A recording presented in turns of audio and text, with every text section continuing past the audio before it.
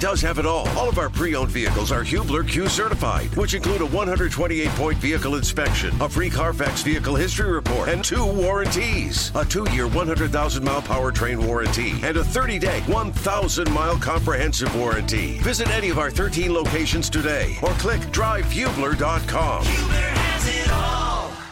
Kevin, you look very studious this morning. You're really? Yeah, Why do you say that? Well, you've got you're very intent on your focus of what you were looking at there on your laptop. I didn't know if maybe you were breaking down TCU's performance last night. And well, honestly, you watch that game and you think to yourself, I'm glad that's not Notre Dame.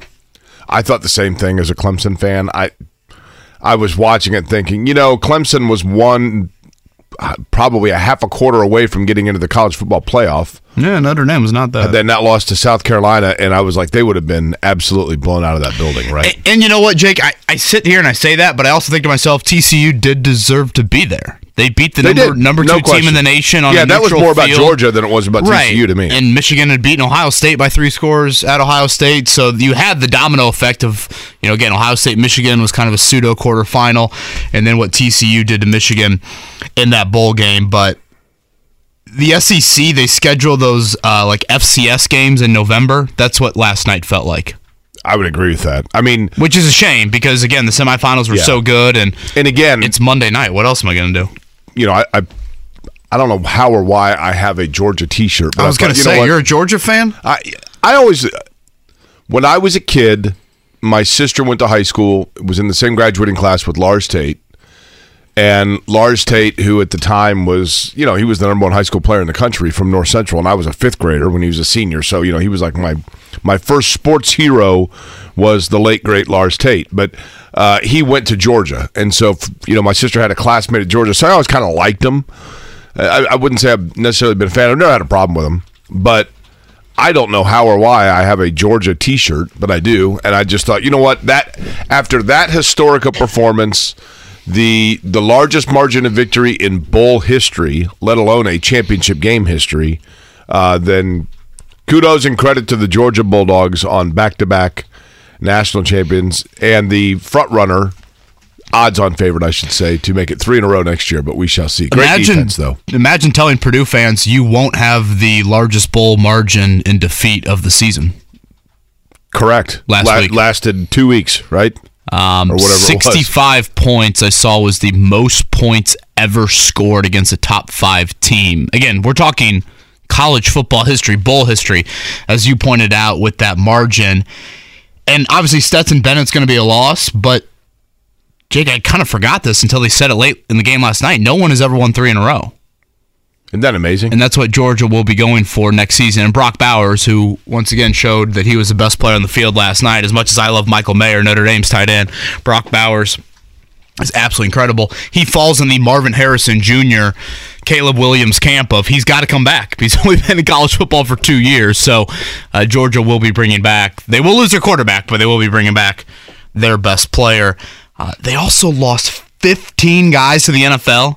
You have 15 guys get drafted. Yeah. And it's not like they raided the transfer portal either.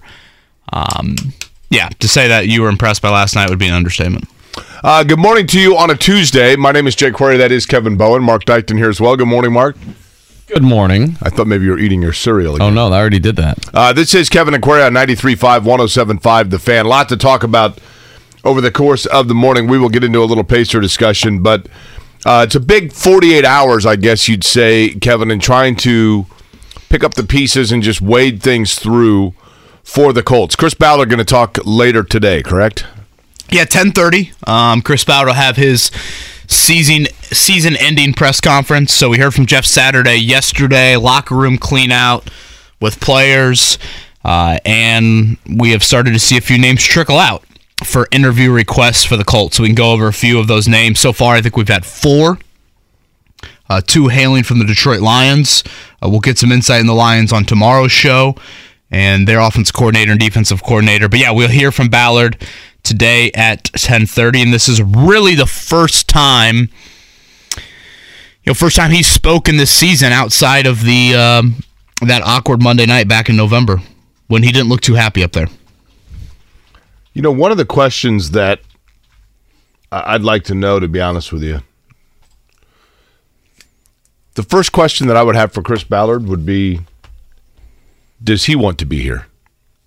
Yeah, I have written down, do you feel like your voice is muted at all? Yeah. I mean, will he answer that honestly? I don't know. Probably not. It's funny, Jake. I went back and looked at my questions that I had for him last year.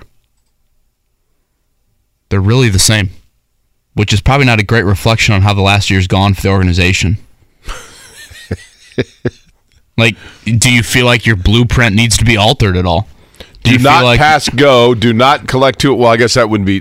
He's not going to jail, but it would be like the game. Sorry, you go right back to home base, right? And do you feel like your philosophy needs to be adjusted when you look at the results of it now, 6 years into it? So it'll be interesting to see how Ballard handles things. I thought Jeff Saturday, for a man that preaches accountability, I thought he had none of it yesterday at the podium. Absolutely none of it. He acts like these 8 games.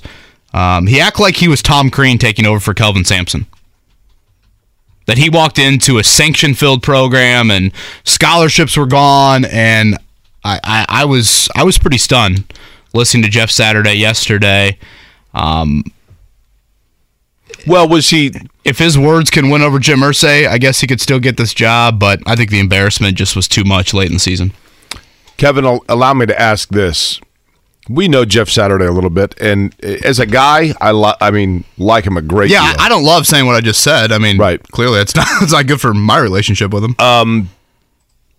He's been great to us on this program, but we have a job to do. That should not cloud or affect our ability to critique him when he steps away from, as a broadcaster, Jeff Saturday was a colleague, I guess you'd say, and a part of this show.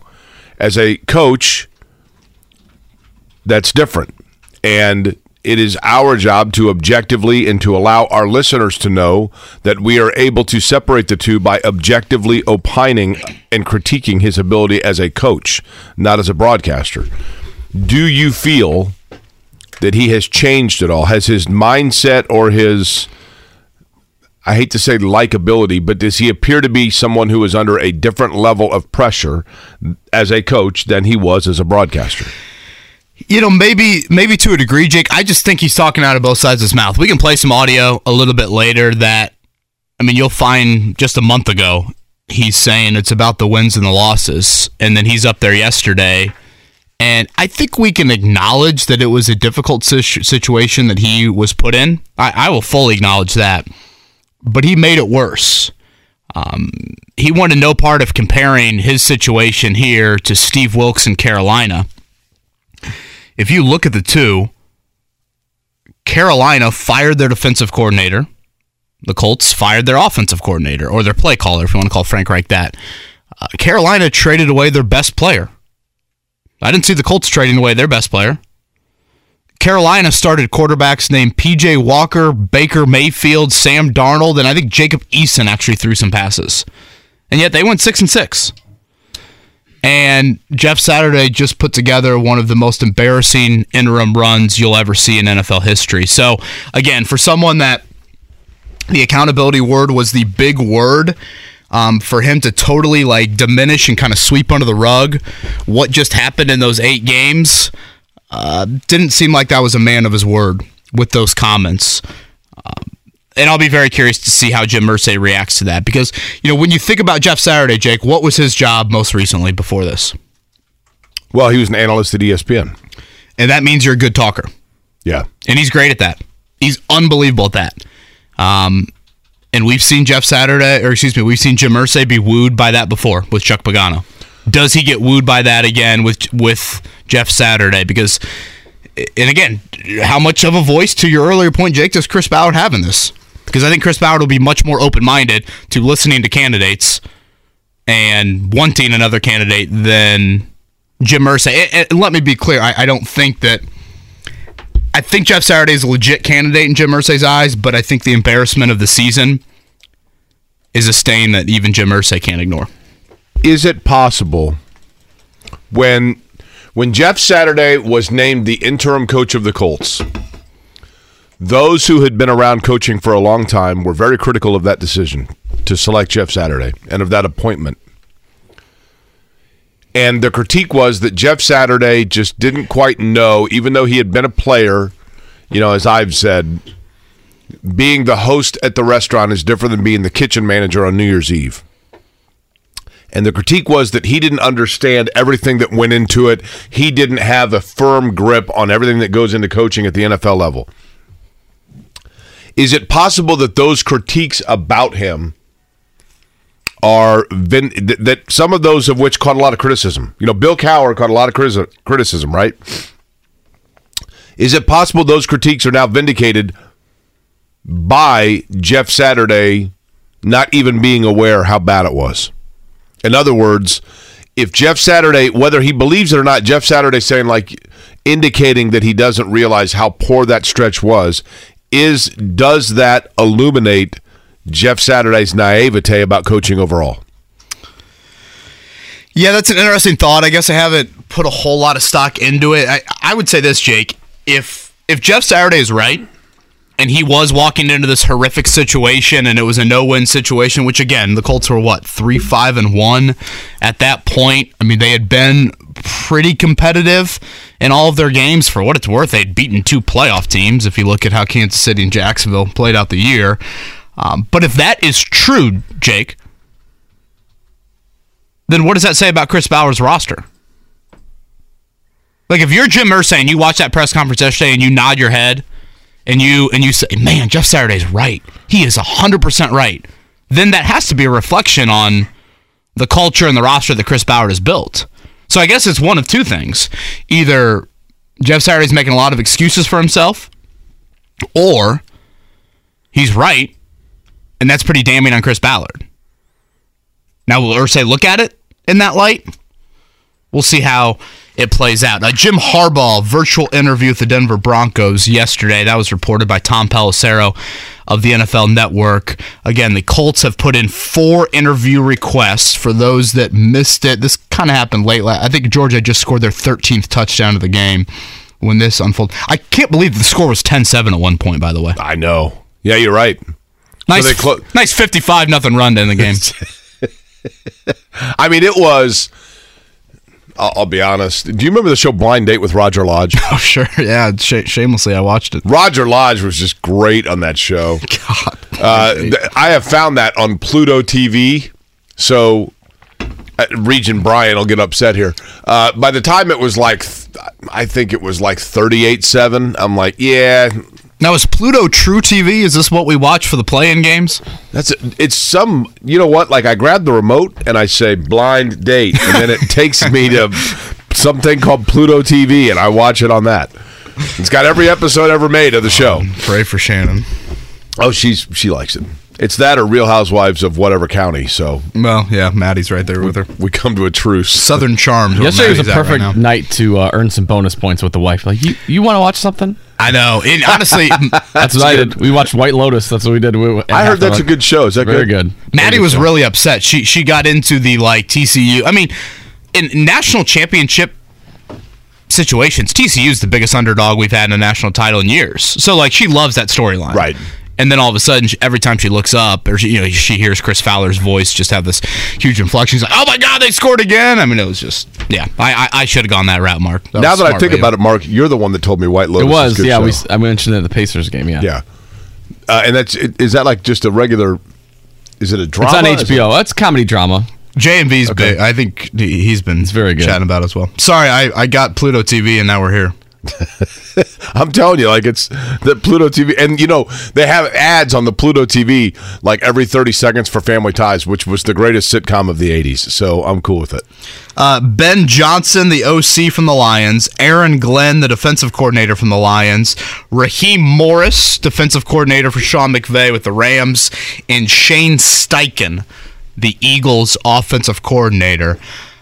Those 4 names all have one thing in common, and that is all of them could interview this week. Obviously, the 2 Lions coordinators and Raheem Morris with the Rams, their season's over. So all of them could interview this week. Shane Steichen can interview because the Eagles are on a bye. So those are the first 4 names. Again, interview requests by the Colts. We'll see if these candidates will accept those requests, and we can get into more of those, or a little bit more detail on those guys here in a bit. Did I see also, and this guy's name is going to be thrown around a lot, he always is, but is Eric Bieniemy another one that Boy, I haven't seen his name yet, Jake. You know, that was one of them that... Have you, Mark? I haven't seen his name I have yet. not, no. I mean, that could also be because the Chiefs are obviously in the playoffs. But still, to you that haven't heard point, this is the time you can interview him, right, because they got the bye. I haven't heard it even mentioned yet. Yeah, I mean, Shane Steichen, OC for the Eagles, number 1 seed in the NFC. He has been requested, I believe, by a couple of teams. Eric Bieniemy has not. So Raheem Morris, the one with head coaching experience. The more I talk to some people and read about Ben Johnson, I get a little Brad Stevens vibe to it. I know that might sound a little odd to people. I can kind of explain a little bit more here in a bit. But Chris Ballard interviewed Dan Campbell back in 2018 in that second round after Josh McDaniels said no. It's probably worth pointing out that the Detroit Lions coached the Senior Bowl last year. That's an event that Ballard holds in high regard. And then they were obviously here at Grand Park for joint practices back in August. So you got an up-close look for a couple of days at both of those coordinators there. So some early names in a process that if Chris Ballard's running the show, it's going to be a pretty exhaustive process. Ben Johnson is a youngest-looking fellow, right? Yeah, 36. He looks a lot like my buddy Brian Bettner. Did you guys have that on the bingo card, by the way? Boy, we might have to go full board to get Brian Bettner on there. Well, Ben Johnson looks like Brian Bettner. Brian Bettner was 075 on our bingo board. Am I the only person that when I hear the name Ben Johnson thinks 979 and steroids? I think so. Now that you say that, no. Steroid. Track and field, right? Correct. 88 Olympics, he ran a 9.79 in the 100. Canadian guy? Correct, world record, and then later was stripped of it for performance-enhancing drugs. He fits the mold, this Ben Johnson, by the way, fits the mold of young offensive mind paired with the quarterback. And I do think that is an aspect of this head coaching search that the Colts should look into. I'm not saying it's a end-all, be-all, like you have to have that. But if you're going to hire Raheem Morris, the defensive coordinator, or hire an Aaron Glenn, the defensive coordinator, you're always going to have the question in the back of your head of what happens if your offense has success and then another team plucks your offense coordinator. That's how I feel about Mark's situation with his Bears. And it's a good problem to run into, but if and when the Bears start to have great offensive success and Justin Fields takes another jump, in all likelihood, somebody's going to come calling for Luke Getsy, the OC for Chicago. And how does Matt Eberflus, as a defensive head coach, react to that? So that will be something you'll hear probably from me a lot here over the next couple of weeks. Ben Johnson, by the way, Dan Campbell had the following to say about him. I think Ben's a rock star, man. He's a young guy, but he's kind of gone a little longer, harder road to get where he's at. He's been around some really good coaches now, some guys who have coached some pretty good quarterbacks. Just the fact, though, that it's 1 year as offensive coordinator, right? Is that too quick an ascension? You think he was an interim in 21. They promoted him midway through the season. I mean, it's a fair question. Obviously, you're going to get examples of the reverse of that. You're going to find guys that have been coordinators for not very long and have had success. But, I mean, Chuck Pagano was a coordinator for a year. I think there's a lot of people that say, hey, he just kind of took over a Ravens defense that, in a way, was born on third base for him. And didn't really kind of experience. I don't call the Lions offense that, though. I mean, I think it was pretty impressive. I mean, Detroit had the third best offense in the league and fifth in points. And they utilized their tight ends a lot. And traded away their best tight end during the season. So, again, this is very early in the process. I don't look at these four candidates and think it's the it's the final Wouldn't list. it be just the Lions to go 500 or just above 500 and be right on the cusp of the playoffs and then have their entire coaching staff plucked away? Both your coordinators gone. Boy, if Dan Campbell calls you a rock star, that's probably one you want pretty high up on the whole LinkedIn. Like Dan Campbell himself, it seems like a rock star guy, right? Like, I bet doesn't it seem like he probably just has like a Kiss poster on his wall? Oh, 1,000%. Again, I'm still worried about his nose from the other night. That thing was redder than Rudolph. Joel Erickson from the Indianapolis Star going to join us at 8 o'clock. We'll get Joel's thoughts on what he interpreted from Jeff Saturday yesterday, and then Chris Ballard's final presser coming up at 10:30. Tony East is going to join us at 9 to talk Pacers and a little bit more into this Miles Turner news. Again, for those that missed it over the weekend, Turner, his camp, or Turner himself, whoever you want to classify, reported that they've turned down the Pacers' early extension talks. Again, you still got about a month to play out. Something that I don't think I mentioned, Jake, in regards to Turner that probably is worth pointing out, he just recently changed agents. Right. You think that's good or bad? In my, 10 or 11 years of covering professional sports, you don't change agents to re-sign with a team you've been with for 8 years. That's a good way of looking at it. That's an interesting perspective. And, I know I'm stereotyping there, but I think that is an element to this story that maybe we haven't paid enough attention to. And, who knows? Indiana can offer a whole lot amount of money, but can his agency and this new agency draw some money out from others? I think at times we kind of look at the cap situations in the NBA and think, I swear these big market teams just print money. And looking at the cap, it's not always like, oh, wait, they're not following the rules. I mean, the luxury tax is something that a lot of teams, you feel like they aren't even afraid to tap into. So something to keep in mind. Pacers back in action tomorrow night at New York. I really hope they can come to a thing with Turner because I think he's a key point. They have such good young pieces right now, and he feels like the glue stick. He and Buddy Hield both. I used to love glue sticks. Really? And rubber cement. Did you ever eat the glue or the paste? No, the one thing I ate when I was younger that my mom was not thrilled by, she left the kitchen, I ate a stick of butter. What are you, AJ Foyt? How much of the butter did you eat? She told me a stick. God. Yeah, pray for what it looked like coming out of the basement okay. for the next few minutes. Did you not get sick off that? How old were you? I think I did get sick. I was, early elementary age probably. I was 16. I was gonna say, I'm gonna take the car keys and grab a stick of butter. I'll see you in 15. How much what in one stick of butter? What is the fat and or cholesterol count in one stick of butter? I think it's high. Yeah, I can't. That's what I would say. I think it's high. Yeah, let's not get Mottman on the phone and talk about. We're gonna look here and talk about that. I can promise you that's one adventure that I will not be undertaking. I was obviously not there on Sunday, Jake. I was over at the Colts game. T.J. McConnell hurt the right shoulder. Yeah, and I didn't even. Didn't come back in the game, right? There wasn't a point, though, where it was like, oh, my gosh. Like it wasn't, he was on the floor and needed to be tended to? Correct.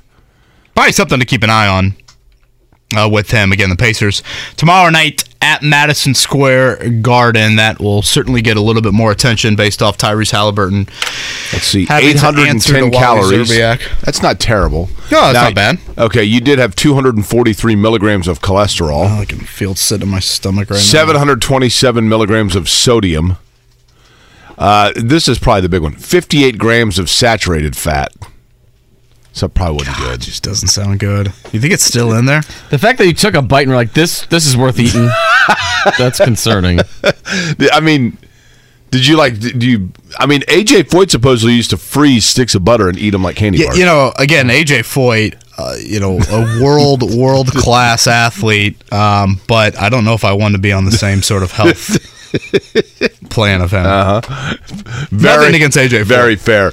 Jeff Saturday spoke yesterday. We'll play some of that and some interesting comments from a guy who himself has been an interim head coach with the Colts.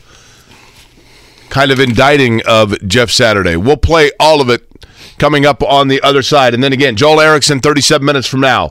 Tony East talking Pacers, 9 o'clock on a Tuesday morning. Kevin and Query, 93.5, 107.5 The Fan. The Morning Checkdown, brought to you by Ball State Basketball. Get your tickets at ballstatesports.com on 93.5 and 107.5 The Fan. Speaking of those Ball State Cardinals, we will lead with that because Michael Lewis's group has won 7 in a row. They are now 11-4, 2-0 in league play, and they are on the road tonight. Athens, Ohio, to take on the Bobcats of Ohio. That game, Ohio coming in with a 2-game losing streak, but they are undefeated at home. 7 o'clock start tonight. That is part of a 4-game slate of local schools. Shouldn't say local, but statewide schools. Belmont is in Valpo. That's also at 7 o'clock. Butler on the road. They take on St. John's at 6:30. St. John's at 11-6. Butler 10-7, but just 2-4 in league play. St. John's also on a skid, 5-game losing streak. And Georgia Tech taking on Notre Dame. Let's go. Irish.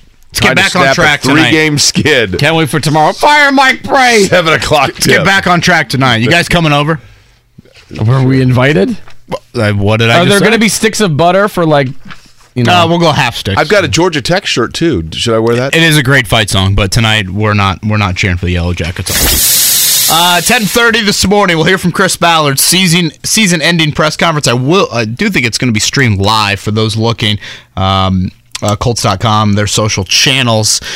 Yesterday we heard from Jeff Saturday. He wants the permanent head coaching gig, and he said there would be significant change if he were to get that. If I get this job, there's going to be significant change. You know, the way I do things is not the way things, necessarily have been done. I have my own way. And so I think that's the part that, as you're thinking about the way you want to run an organization as the head coach, that would be my responsibility. When I came in, I'm thrust into how things have been done, for the past however many years. And I'm appreciative of that and the work that they've done and the success that they've had. But it will look different. And so, understanding that's been part of my learning lesson, Chap, right? As I've looked at the things that I really like about what we do and the things that I don't necessarily like that we do. And there has to be, to lead an organization, there has to be alignment from all of us, from Mr. Irsay and Ballard and myself and the entire organization of how this thing looks. And as a leader, if you don't have that, I don't think you'd be effective.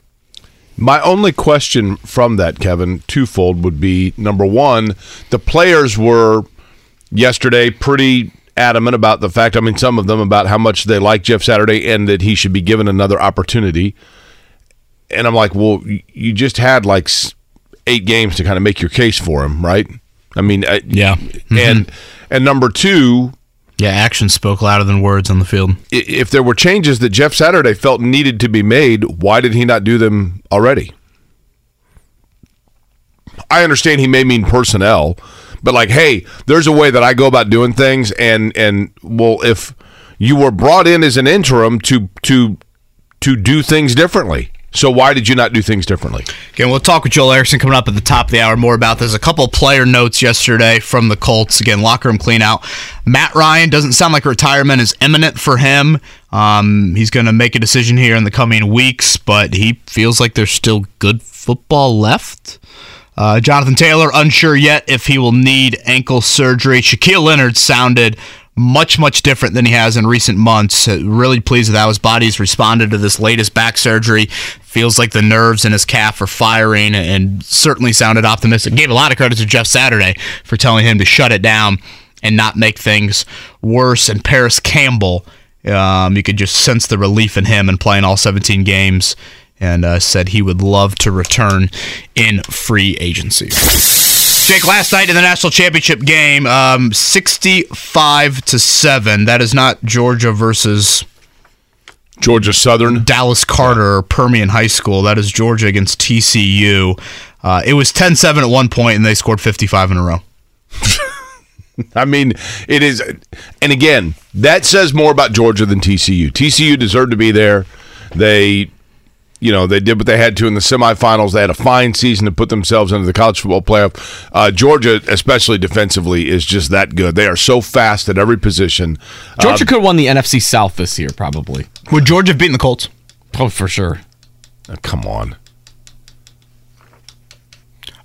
You guys are being sarcastic. Yes, I am. Yes. I am with that question. Over under around 4.5 for Stetson Bennett in his draft selection. What do you mean by 4.5? Fourth round? 4.5, yeah. So does he go? I thought you meant number of years he was at Georgia. Well, I think it was longer than that. Does he go higher than the middle of the 4th round, or does he get drafted earlier than the middle of the 4th round? I'm going to say he is a 5th round pick. I'll say, yeah, 5th.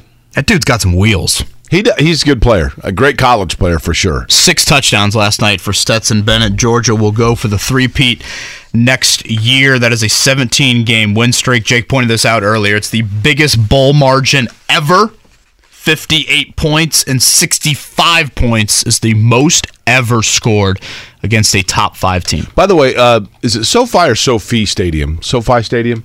It's 5. They have a big thing that's a non-smoking facility. Did they waive that for cigars? Well, that, and then, was it raining in there last night? Well, L.A., terrible rain in Los Angeles. But again, this is a dome stadium that's not really a dome? Correct. I think that's right. So, yeah, that's a good call. Yeah, it's got a roof, but like the sides are open. Like it's like an open air on the side. 'Cause it was raining at one point. Like, oh, well, it's raining on some TCU fans. Like, imagine having the roof and you're still getting rained on. Yeah, well, that was pretty significant. That was pretty symbolic of the game, was it not? Yeah, very. It's also the fifth straight national championship that's been won by double digits. So we haven't had a very competitive game. The game here last year was closer than the final score indicated, but I did see that. And the fourth straight for the SEC. Finally, college basketball top 25. You guys want to go coaches poll or you want to go media poll? I saw Indiana fell out, right? Oh, yeah. I mean, they did. And Purdue dropped to 3. Indiana fell out without a parachute. Purdue now third, by the way, in both polls. The number 1 team in the land, Houston. The Cougars of Houston, number 1, followed by Kansas, Purdue. Number 17, TCU. Oh, you got to be kidding me. TCU. Fighting Jamie Dixon's. TCU, whose fan base last night was chanting, we're 17th in hoops. Let's play basketball. Yeah. Mark, would you like to give me a number 1 through 25? 21. Number 21. That is the Dukies of Duke in one poll. And the AP poll, that would be Auburn. All right, give me a number for myself. 18. 18. The Badgers of Wisconsin, the 18th ranked team in both polls. You know, it's a shame with Indiana right now, which I guess if you're a Purdue fan, it's not a shame at all. They've actually shot the 3 really well this season, all things considered. And if you'd have told Indiana fans at the start of the year, hey, you're going to be a top 30 3-point team, they'd be like, yeah, when's the Final Four? Yeah, you're right. Good point. At Penn State tomorrow for the Hoosiers. Purdue's got Nebraska coming up on Friday. Again, 4 interview requests so far for the Colts. We'll explain who those candidates are coming up next here and also play a little bit of Jeff Saturday audio here. Joel Erickson joins us at 8. St. Jude treats children across the country and around the world, regardless of color, creed, or financial capability, because they're committed to love and care for their neighbors. Join me in helping St. Jude give every child with cancer the chance they deserve to survive. Together, we can save more lives. Call now to become a partner in hope. 1-800-411-9898. That's 1-800-411-9898. Life is so much more than a diagnosis. It's about sharing time with those you love, hanging with friends who lift you up, and experiencing all those moments that bring you joy. All hits, no skips. Learn more about Kisqali Ribociclib 200 milligrams at KISQALI.com and talk to your doctor to see if Kisqali is right for you. So long live singing to the oldies, jamming out to something new, and everything in between. When St. Jude opened in 1962, childhood cancer was considered incurable. Since then, St. Jude has helped push the overall survival rate from 20% to more than 80%. St. Jude won't stop until no child dies from cancer. Join me today in supporting St. Jude by calling 1-800-411-9898. That's 1-800-411-9898 to become a partner in hope. Your gift to St. Jude could last a lifetime. Life is so much more than a diagnosis. It's about sharing time with those you love, hanging with friends who lift you up, and experiencing all those moments that bring you joy. All hits, no skips. Learn more about Kisqali Ribociclib 200 milligrams at KISQALI.com and talk to your doctor to see if Kisqali is right for you. So long live singing to the oldies, jamming out to something new, and everything in between. O'clock. The interim stint for Jeff Saturday was 1-7. It was a 7-game losing streak to end the season. Last night on this station, you heard Colts Roundtable Live, and Rick Venturi, a person who had been an interim head coach for the Colts, share his thoughts on Jeff Saturday. And Jake, you found them to be a bit enlightening. I did. You know, Rick is a guy that was an interim coach on a couple of different stints, as a matter of fact. I mean, most notably, he was the interim coach of the Colts back in 1991, which was not a good year, obviously. That led them to end up, and I believe it was Ron. I'm pretty sure it was Ron Meyer who was fired. Ron Meyer, who himself, by the way, had been an interim and then become the head coach. He was the only interim coach in Colts history to then be hired as a head coach. But Rick Venturi took over in 1991, probably his biggest thing that happened during his tenure as the interim coach, which, again, not a good season that he inherited. He suspended Eric Dickerson, which was a huge deal because Dickerson was holding out and was really just kind of a pain in the backside. And so he suspended Dickerson. That was probably the thing with which he was most known during that stint. He later was an interim for the New Orleans Saints, actually after, I believe it was Jim Mora, who would have, I can't remember if Mora was fired or stepped down midway through the season in 1996. So Venturi's record overall, 2-17, a little misleading because of the situations that he was in. But having said all of that, obviously he has worked under, some great coaches along the way, notably that dream roster of, Nick Saban and, working for Bill Belichick in Cleveland. There were a ton of great coaches. Kirk Ferentz, I think, was there.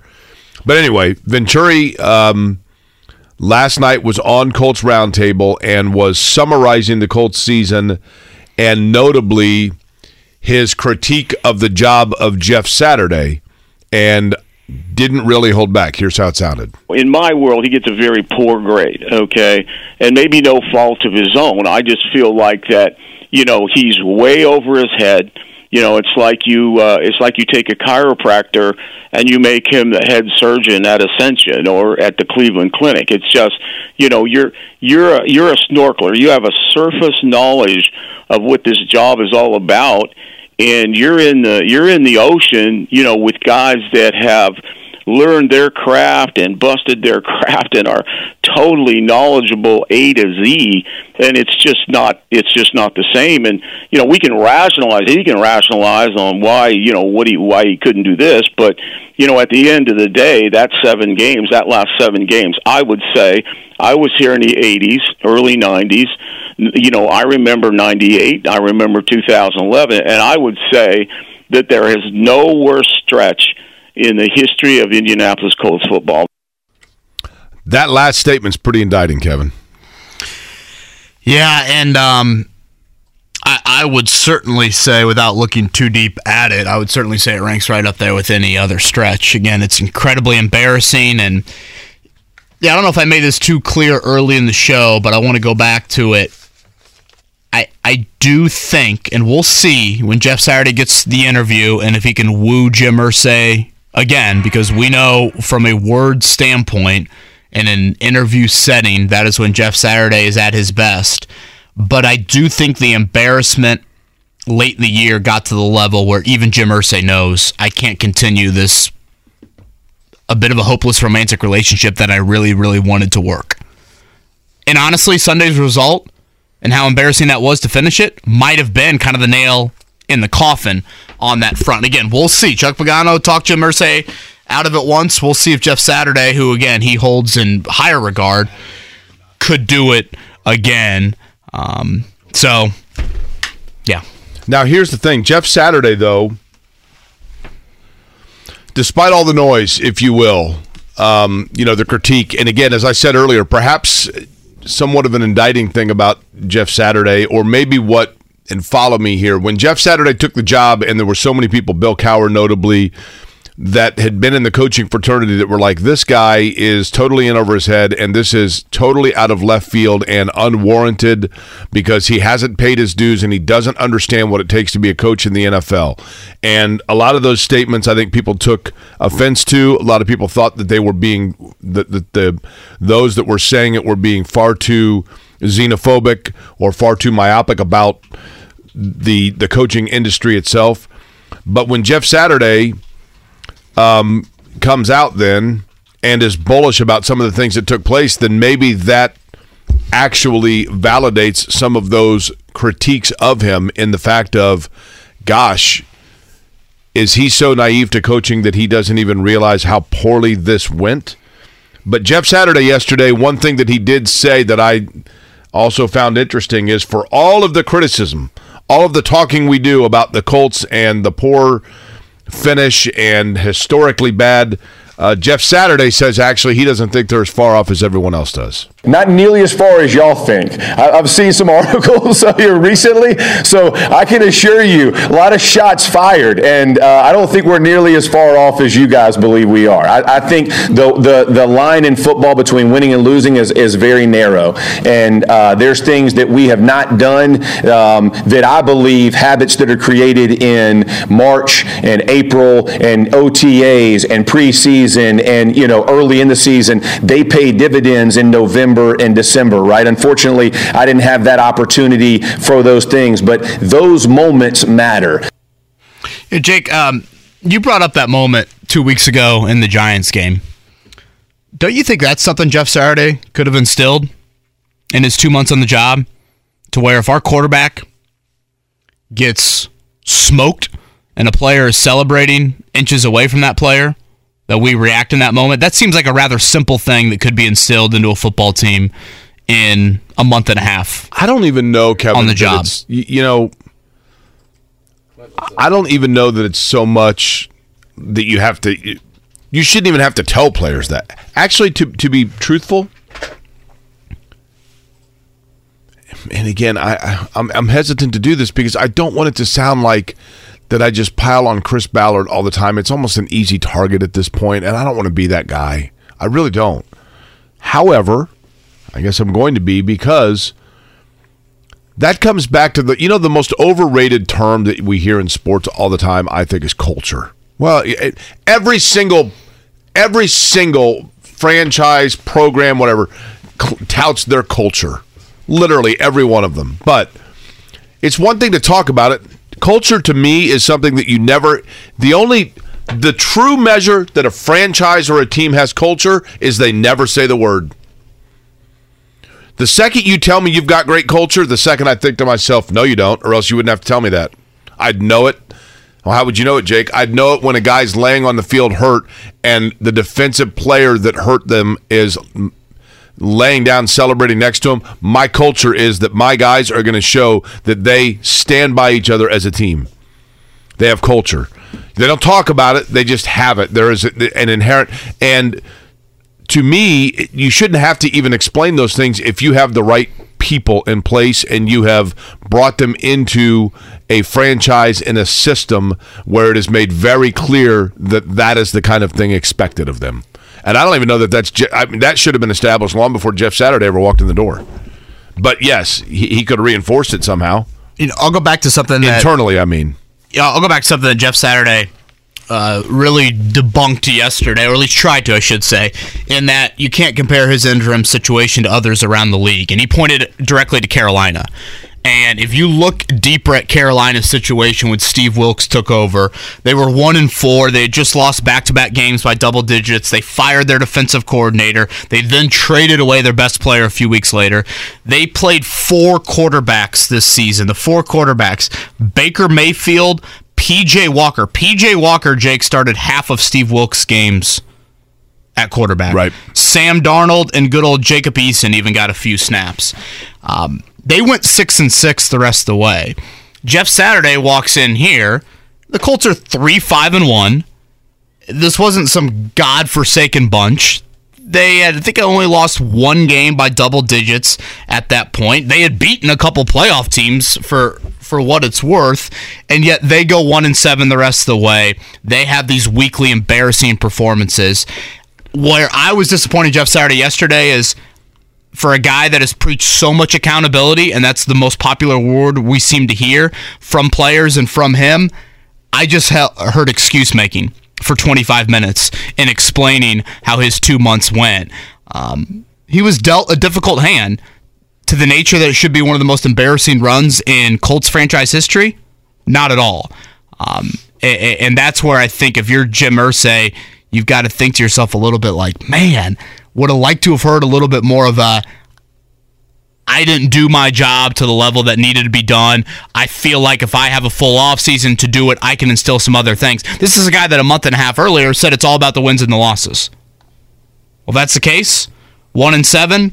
And again, being the laughingstock of the NFL for the final month and a half of the season, that to me is no endorsement to bring him back. It wasn't like they were losses either. There was like, they were close or this and that. They were like blow the doors off you losses or like super embarrassing losses. Teams like going on 20, 30-point runs against you. Yeah, it's not like, they missed a field goal. They lost 20-17. The biggest thing for me, at no point when I was watching games this year did I look over and feel like Jeff Saturday had this command of the sideline.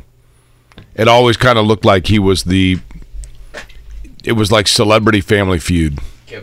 Like it wasn't a real episode, right? It was like the celebrity fill-in. It was like bringing the next Ring of Honor member to call plays next week. Kind of. I mean, it just felt that way, right?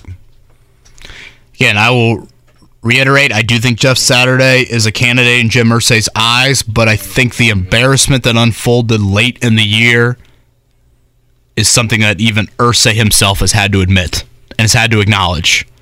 And so far, 4 interview requests for the Colts. We'll explain a little bit more on those names coming up, and I would expect that to expand here in the coming days. Chris Ballard at 10:30. Let's chat more about that and what he thought of Jeff Saturday yesterday. Joel A. Erickson from the Indianapolis Star joins us next. Did you know St. Jude has one of the largest pediatric sickle cell programs in the country? St. Jude freely shares the discoveries they make, and every child saved at St. Jude means doctors and scientists worldwide can use this knowledge to save thousands more children everywhere. Join me today in helping to fight sickle cell disease by becoming a partner in hope. Call now 1-800-411-9898. That's 1-800-411-9898. Life is so much more than a diagnosis. It's about sharing time with those you love, hanging with friends who lift you up, and experiencing all those moments that bring you joy. All hits, no skips. Learn more about Kisqali Ribociclib 200 milligrams at KISQALI.com and talk to your doctor to see if Kisqali is right for you. So long live singing to the oldies, jamming out to something new, and everything in between. 8 o'clock hour is upon us. Good morning to you on a Tuesday. Hope you are set for a spectacular day here in Indianapolis, or that it will be a spectacular day for you. Jake Query along with Kevin Bowen.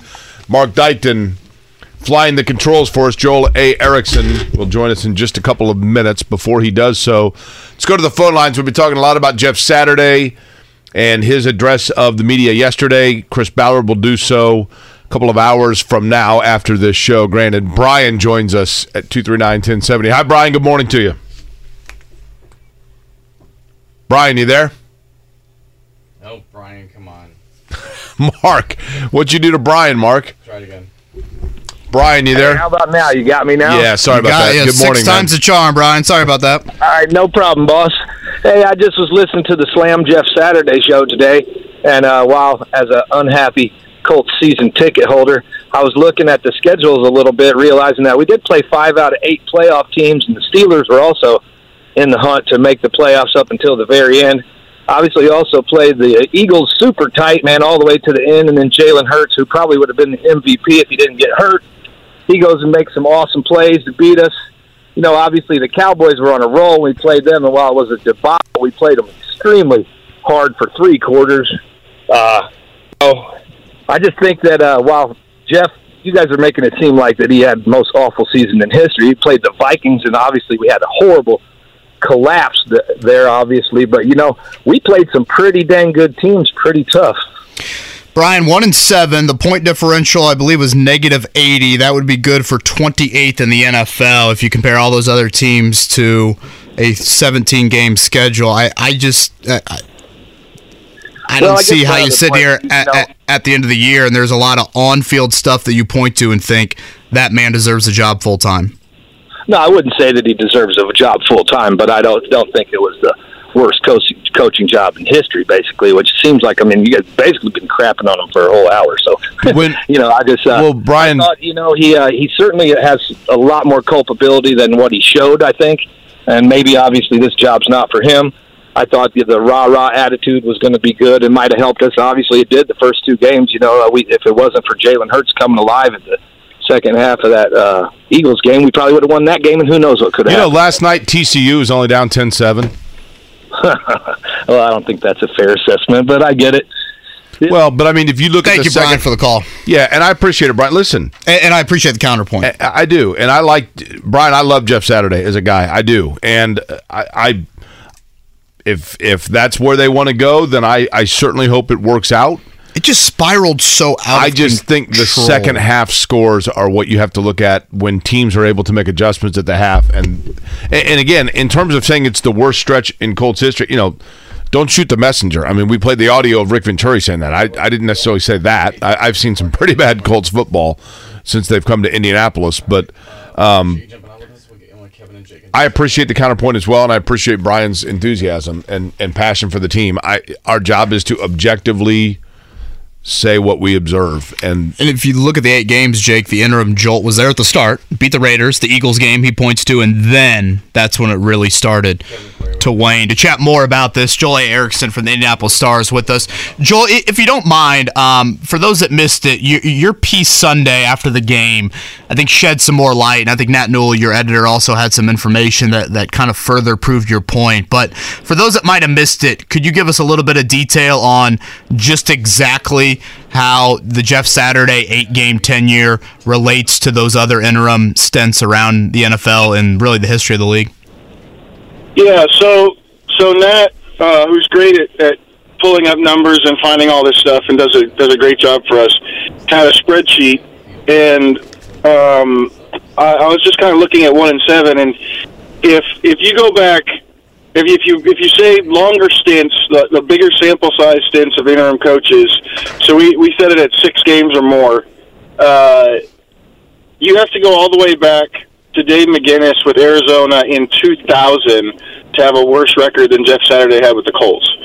And McGinnis went 1 and 8, so it was 1 and 7, 1 and 8, basically the same type of thing. The other thing was he took over a team that was the Cardinals were 2 and 5, I think. Before that, whereas I think the Colts have another win, another tie on there. So yeah, it's the worst long-term interim stint in more than 2 decades. How many coaches fit into that criteria? 17, and that includes Steve Wilks, who went 6-6 with Carolina this year. So there's a lot of coaches. The thing is, you think of interim coaches as taking over bad teams and kind of just playing out the string, but generally, actually more often than not, the interim coach does better than the person who was fired earlier. Now, I remember seeing something like that, and I guess that's something that I wouldn't have initially thought of, but you point to Steve Wilks, for example. I mean, yeah, there are Rich Bisaccia last year. That is something that I don't think we maybe think of a whole lot with the interim coaches, but the coach that got fired is usually fired for a reason. Yeah, absolutely. And I think you can, I think that obviously there were reasons that Frank Reich was fired, but, he was 40-33-1 he was 7 games over 500. The interim behind him is 6 games under 500 in just 8 games. And I think just some of those numbers, you can try to break it. You can get down into the weeds of offense, defense, what they didn't do. But ultimately, I just kept thinking if you're going to fire Frank Reich for not being able to win with this roster, doesn't that have to apply to the interim too? It's the same roster essentially. I mean, Jeff Saturday didn't have Jonathan Taylor for 3 games. Well, Frank Reich didn't have Jonathan Taylor for 3 games. He didn't have Shaq Leonard most of the season. Frank Reich didn't have Shaq Leonard. It's pretty much the same thing. I guess they're sort of asking us to judge it differently, which is not what the first half of the season I thought was the lesson that we were taught. Let me give you guys both a counterpoint that was just sent to me that I think is fair. I want either of you to answer to it. Not that you guys are the ones that said it, but hey, Jake, wasn't Mike Vrabel 0-8 during Jeff Saturday's tenure as an interim coach? I get the point being made there. Either one of you guys? Say that again. Wasn't Mike Vrabel? So in other words, we're sitting here saying Jeff Saturday had this disastrous thing, and 1 and 7 proves it. Mike Vrabel was 0-8, was he not, in the last 8 games? And yet we say that Mike Vrabel is, one of the elite coaches in the NFL. Well, I think the Mike Vrabel, my counter to that would be the Mike Vrabel resume has a whole lot of good on it that can overcome 7 straight losses to end the season. It's not good, but I think there were a lot of injuries at play for Tennessee, and also they fired their GM midseason, some dysfunction within that organization. Again, it's not a great run, but it's not a good run at all, but I'm playing devil's advocate, but there were some things that Saturday had to contend with as well, including injuries and turmoil around him, right? Yeah, I don't think to the level of that. I mean, they were on a quarterback they signed 2.5 weeks ago. Fair enough. Yeah, I'm in the same place. You're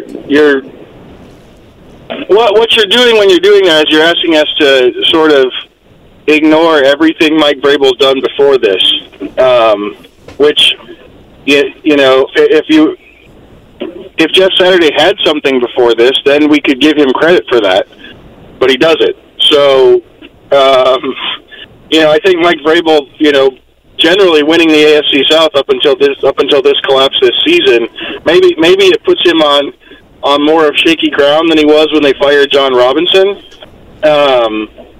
But his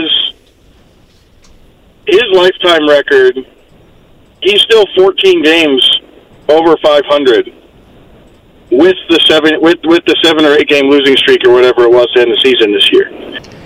So that would be my counterpoint. Is there's a much longer track record, whereas Jeff Saturday doesn't have one. Yeah, that's fair. I mean, the number 1 seed in the AFC with Derrick Henry missing half of last season, I think Mike Vrabel gets the benefit of the doubt in that regard. Again, Joel A. Erickson from the Indianapolis Star with us here on the Payless Liquors Hotline. Joel, I guess last one for me, Saturday related. He mentioned the phrase significant change. That is something he would instill if he were to get this job full time. He would not go into detail on what that is. Based off your best guess, what do you think he was meaning behind that? So that's without him, he didn't give a ton of hints on it. I felt like was it scheduling stuff? It's got to be stuff that he couldn't change. You know, I know we were told that they had more one-on-ones in practice, like ones-on-ones in practices. That was something he could change. He could be talking about the fact that he would hire his own offensive coordinator who's going to come in and change the scheme. He could be talking about stuff behind the scenes that we don't see very much. There just wasn't a lot there in terms of hints of what the big significant changes were. It could be scheduling stuff. He could just like the day to go differently, and the way responsibilities are divvied up among the coaching staff to be different. I don't know. I wondered if that significant change was something that would be obvious to us from the outside, or if it would be something that was more of that football stuff that happens behind the scenes that sometimes they assume that we just can't grasp or understand. Joel A. Erickson is our guest. He is with the Indianapolis Star, of course, covering the Colts. Joel, Chris Ballard is going to address the media here in about 2 hours, a little over 2 hours from now. What's the burning question that you want to find out an answer? If you were to, we'll see how truthful he is, but if you could put truth serum in him, top question's what? Is he comfortable with the way with how much control he has over the team right now, and how much influence Jim Irsay has had on some of the major decisions? And does he expect to have the kind of decision-making power he needs going forward? That to me it's almost the only question. I don't know if you just jump right in with that. Right off the bat, but that's the big one for me. How much control do you believe he has? Well, with the quarterback situation, we know Irsay made the change to Ellinger. I forgot about this. I was reading through the owners' meetings transcripts and said, Ballard was kind of going back and forth with the Falcons on what they were going to trade for Matt Ryan, and Irsay told us at the owners' meetings that he said, Chris, you just need to get this done. Obviously, he had a significant amount of he sort of said Carson Wentz isn't going to be back here. I don't know, or I can't think of anything beyond the quarterback position, but they have the 4th pick in the draft. They're going to be making a quarterback pick here, I think most of us assume. And you would assume you want your scout to make that decision, especially in a draft where it doesn't appear, I'm not a draft analyst, but it doesn't appear that there's a once-in-a-lifetime quarterback prospect the way there was, when they drafted Peyton Manning or when they drafted Andrew Luck. So the scouting and the decision-making, it matters more in this one because it's not quite as, hey, we've got a John Elway-type prospect here. We just take that one. And so, I think that's as big a question as any. Irsay has always said that he's always going to have influence on quarterback because it's one of the pillars of the organization. And I think that makes sense for the owner. But in terms of, how much is Ballard's scouting acumen going to make that decision is the question for me. Again, Joel A. Erickson is with us here from the Indianapolis Star on the Payless Liquors hotline. Joel, we saw 4 names late last night via interview request from the Colts. That would be Ben Johnson, offensive coordinator from the Lions. Aaron Glenn, former cornerback. He's now the defensive coordinator, also for the Lions. Raheem Morris, who has a head coaching stint in Tampa, was an interim in Atlanta as well. He's the current defensive coordinator for the Rams. And then Shane Steichen, who actually comes from a bit of a Frank Reich, Nick Sirianni coaching tree. He is the OC in Philly. Again, 4 interview requests. These all can happen this week because 3 of the 4 aren't in the playoffs and the other one has a bye. Any of them stand out to you more than the others? I think the interesting thing to me with Raheem Morris is his experience on both sides of the ball. Yeah, I didn't realize he had that offensive stint for several years in Atlanta. Yeah, 4 years in Atlanta, which, you always hear coaches talk about how they have a specialty in one side or the other, but as a head coach, you have to be involved on both sides of the ball. Morris, obviously, his background is defense. He's been a defensive coordinator, defensive backs coach for a long time, but 4 years in offensive meeting rooms and wide receivers coaches, that's in the passing game and everything. So that's a significant amount of time. It's just kind of interesting to me that he's got that experience on both sides of the ball. Johnson and Steichen, I think, are also very interesting to me just because this Colts team is the chief thing wrong with this Colts team based on what we just saw is the offense. And so whoever they hire, whether it's a defensive coach or an offensive coach, whatever they end up with coordinator, whoever's making those decisions is going to be paramount, I think, to me, especially if they're drafting a rookie quarterback.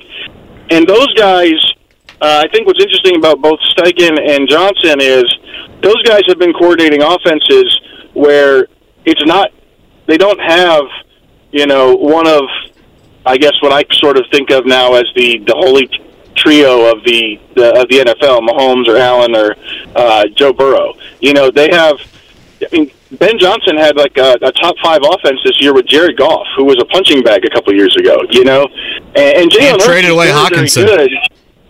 Yeah, Jalen Hurts is very, very good, but he wasn't thought of that way going into this. What Steichen and Sirianni have done with him have mattered, and I think that's a good thing for a Colts offense that's probably trying to break in a young quarterback and develop and give him some help and easy throws that they're getting in some of these other offenses. Aaron Glenn, I know, I covered him in New Orleans. The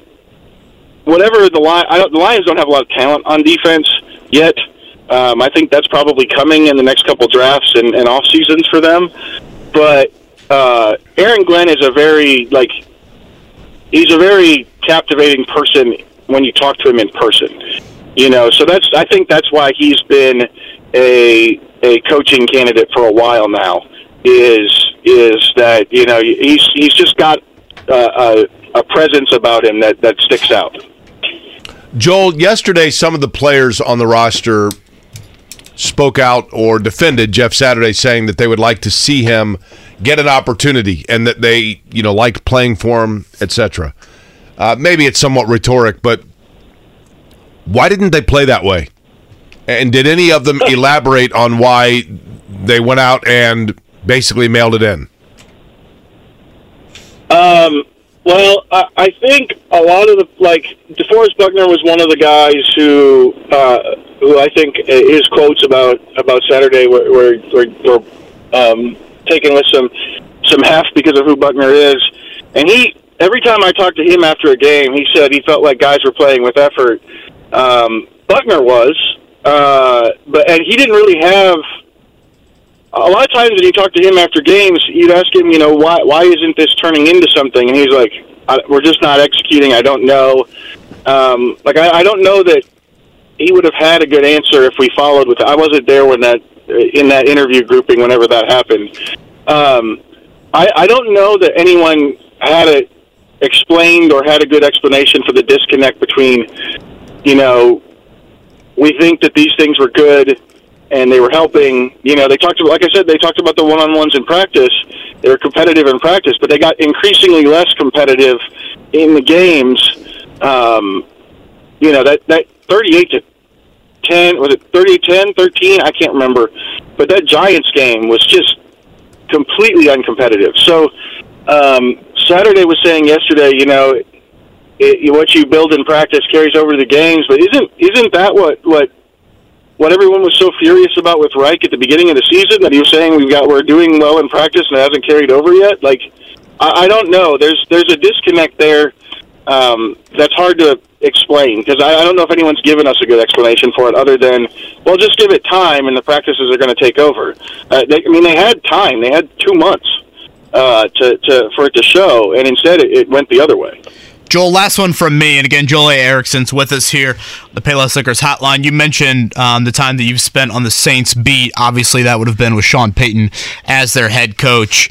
Your best guess as to kind of Sean Payton's thought process right now and potentially getting back into things? Well, so Sean operated with essentially, I would say, essentially absolute power in New Orleans. They didn't have a very involved ownership. The ownership was very content to let their football people handle it. And the front office in New Orleans, their job when I was there, and kind of still now, the way they approach it was just, what he wants, we're going to figure out a way to get him no matter the cost. And so I think that Sean, I think, said on Fox, his pregame show earlier this weekend, ownership and the way the front office runs is maybe the most important thing to him. And just based off of when I covered him, I'm assuming that that's what he's looking for. He's looking for a chance to implement his vision. Sean doesn't like to miss out on free agents. He doesn't like to. But when he wants a player, he wants a player. Sometimes for the good, sometimes for the bad for the Saints. But he wants that player. He doesn't really care about the cost. And like I said, he sets the tone from the top down. I would assume he probably wants a quarterback. But I think more than that, the biggest thing is, Sean came from the Parcells tree. He is a total control guy. That's what I'm used to. And I just find it hard to believe that he would be different than that after spending a decade and a half in New Orleans where he had all the power at his fingertips. Joel, what do you believe? You're a good person to ask this because you've covered outside of Indianapolis and the Colts. What do you believe is, and maybe this is a fluid question that is different now than it was even a year ago, what do you believe is the perception amongst the league of the ownership, the stability, the top brass of the Indianapolis Colts? Well, when the coaching change happened and they hired Saturday, I got texts from around the league and stuff that were sort of saying that felt like a very stable franchise, a very, do the right things, good reputation type of franchise. But then the back end of those text messages was, what's going on there now? What is this? And that's kind of what I've continued to get from the rest of the league since then. I think from the outside looking in, number one, from the outside looking in, I can tell you Frank Reich did not have the vitriol that was directed at Frank Reich in the beginning of the season from the Colts fan base. That didn't exist really outside of here. I think most of the league was like, that guy's done a pretty good job with a bad quarterback situation.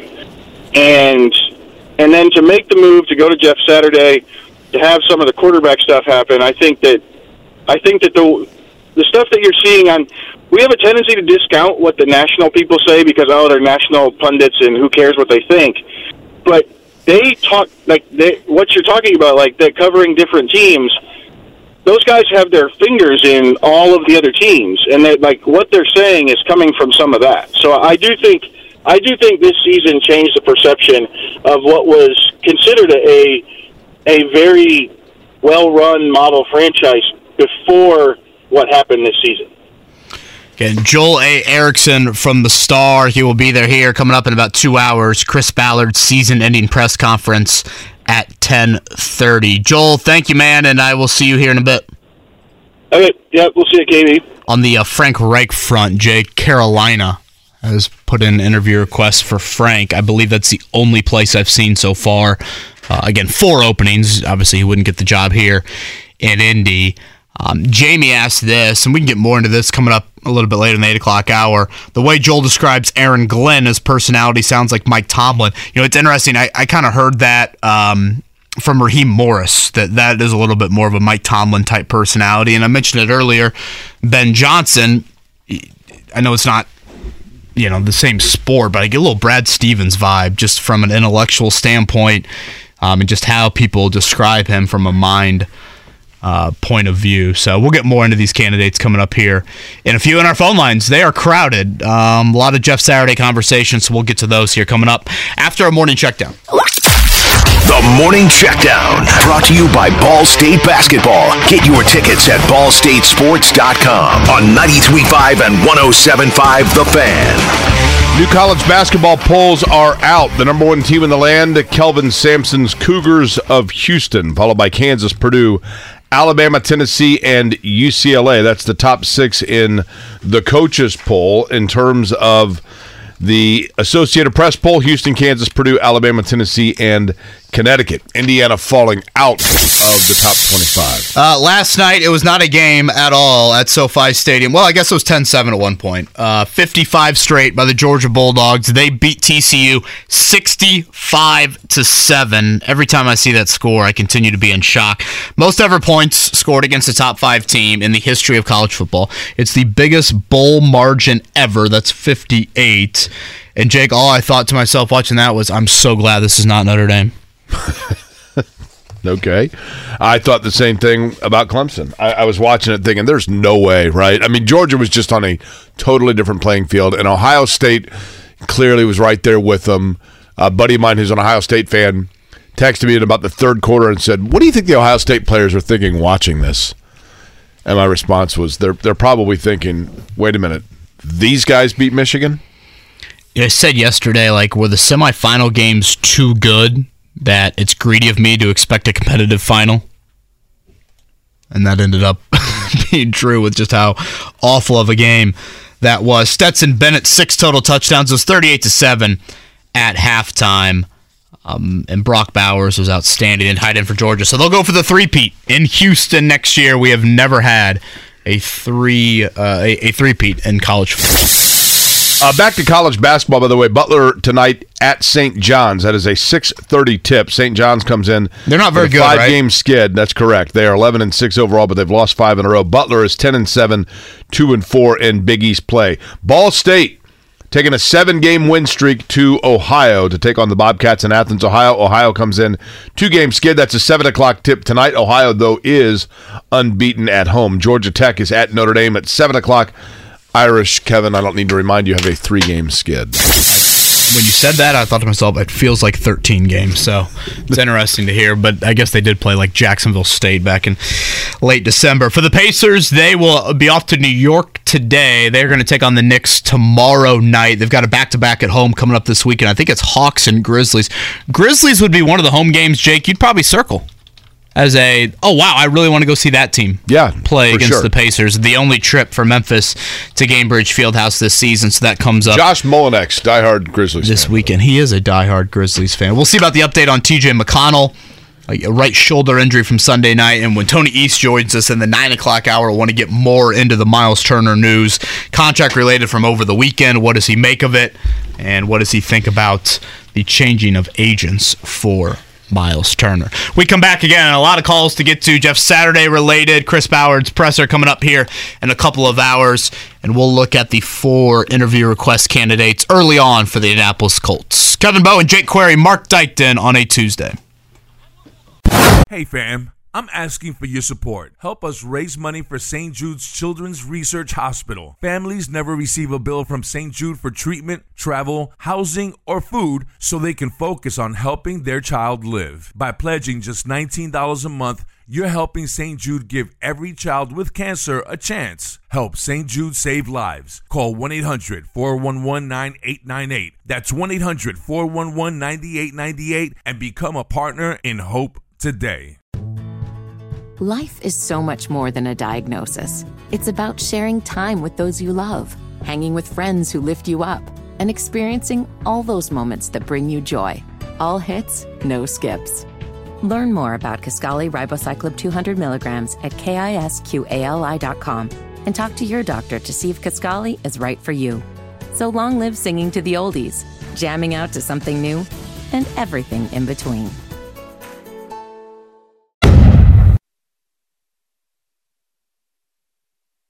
Kevin and Query on 93.5 and 107.5. The Fan. I know my name's getting attached to wins and losses, so whatever happens, that ain't my business, right? You know, I'm about W's and L's, and I want to be the best head coach I can be. And so, no, yeah, and I make sure, you know, we haven't even addressed it, but you know, from my train of thought, it has never been about what it looks like, whether I was a player or even now as a coach, what it looks like next year. It's about now.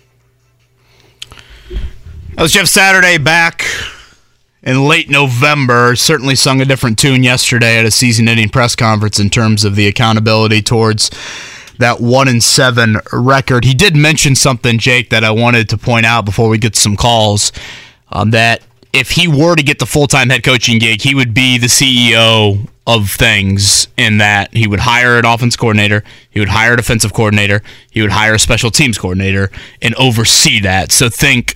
Again, Mike Tomlin-like, Tony Dungy-like, Bill Belichick-like. You know, he wouldn't be Frank Reich. He wouldn't be calling the plays and also be the OC. I am curious, like, what would that mean for Gus Bradley? What does that mean for Bubba Ventrone? Like, does Jeff Saturday have on a piece of paper right now, this is my OC, this is my DC, this is my special teams? Well, that's what somebody asks is, you know, who would be the OC, for example? Would it be Dan Orlovsky? You know, that would be... probably the first question people would have, right? Dan Orlovsky, yeah, maybe, right? Didn't Orlovsky come out and say, like, he was... Talk to Jeff Saturday Marcellus Wiley's the D coordinator. Are we going full ESPN? Yeah. Rex Ryan? That's right. As your DC? That's right. Rex Ryan did not do well on Amazing Race. He was likable, but he didn't do well. It's weird. You'd think the feet would come in handy on Amazing Race. Okay. Odd. Okay. Wouldn't have expected that one. You brought it up, Jake. You can't sit it on a tee and just expect us to move on. He would have done the same thing if the roles were reversed. 1,000%. 1,000%. Clint has been hanging around for a while. Wanted to talk some Jeff Saturday. Clint, good morning. Hey, good morning, guys. What's up? Hey, so this is not a defense of Jeff Saturday. I don't know that he's the guy, but I also don't know that anybody was going to do much better than what he did. And I say that based on really one thing. This is the worst offensive team I think I've ever seen, probably since the Sucks of Luck, and you can probably go back and compare them. I think you take the Jacksonville game away, the second Jacksonville game away, I can't think of a single drive this year where I thought our offense is doing what they want to do, and this defense can't stop them. I think as a defensive coordinator, I told my guys, play 5 yards off the ball. We're going to go with the offensive line. They're either going to hold, they're going to false start, or we're going to beat them, and we couldn't throw the ball. And I think that the big thing between how we judge Frank Reich and how we judge Jeff Saturday is Frank Reich helped build this team. He constructed this team. He signed off on the terrible quarterback things where Jeff Saturday inherited it. But I just – and then the last thing, and then I'll get off here, was, yeah, Jeff Saturday had a lot of collapses. there weren't any games in the Frank Reich era, or at least this season, where we could even collapse because we were already 20 behind, 25 behind, and he's going in the locker room saying, "Yeah, well, we got Matt Ryan, so this is what we're used to." Where at least Jeff Saturday, we were competitive in some of these games. Worst offense I've ever seen. They were just dreadful. Thanks, guys. Appreciate it, Clint. A big problem with that, and I don't disagree, Clint, with some of the things you said there, but offensively speaking, the one thing that I would say if I was assigned to counterpoint the offensive things about Jeff Saturday would be part of that offensive, part of the offense's problem, quite frankly, came down to the offensive line, and that was the area that Jeff Saturday was thought to be the one area where you thought that he would be able to put a footprint on it and make a difference. JJ, what's up? Hey, good morning, guys. Hey, real quick, just a couple of points here. You had mentioned it earlier. I think maybe Kevin, either you or Jake said it, that at the end of the day, yeah, Jeff Saturday's a great guy, but you have a job to do. It's just like any other workplace job. If you're not performing in that position, we got to move on. We got to find somebody else. And you just can't ask for a second chance if you just started coaching and you have this talent, a very talented defense, and they need to work on offense. And then you put them out there. Some of them like him, and some of them do not really want him as coach. Let's just be honest about it. And you put him out there next season, it's going to be discouraging to some of the players.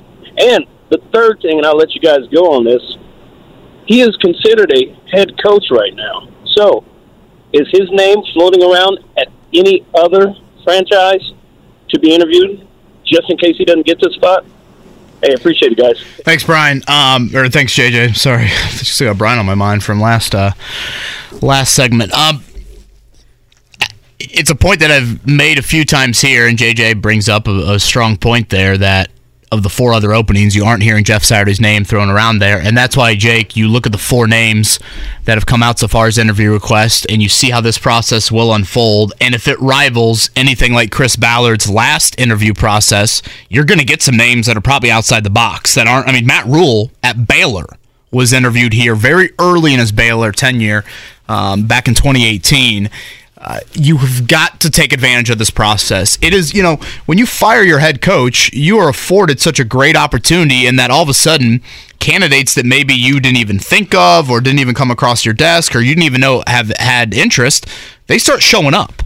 And I think it would be a disservice if you were quick to say, nope, I think Jeff Saturday's the best candidate, or here's my safety school, and I don't need to explore all of these other opportunities. No, you need to look at all avenues. If anything, you just get intel from people as well. I think that's a big part of this process, but there is no need to rush into this for Jim Irsay and Chris Ballard if they want it to be Jeff Saturday, which again, I'm not. I know Chap 50-50 yesterday. Chap's extremely plugged in. I don't know if I'm 50-50. I think I might be a hair lower than that. I want to play one more time. Rick Venturi, who has been an interim coach at 2 different stints in the National Football League. He was 1-15 with the Colts in 1991. He took over when Ron Meyer, who himself had been an interim, and Ron Meyer is the only interim coach in Colts history to be named a head coach after serving as the interim for the Colts.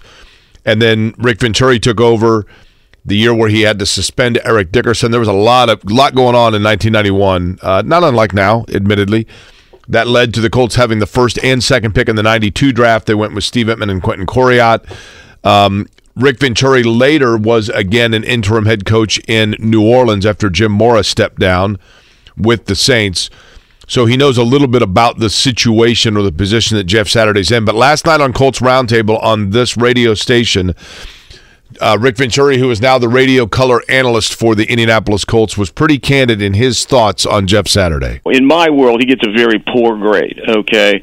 And maybe no fault of his own. I just feel like that, he's way over his head.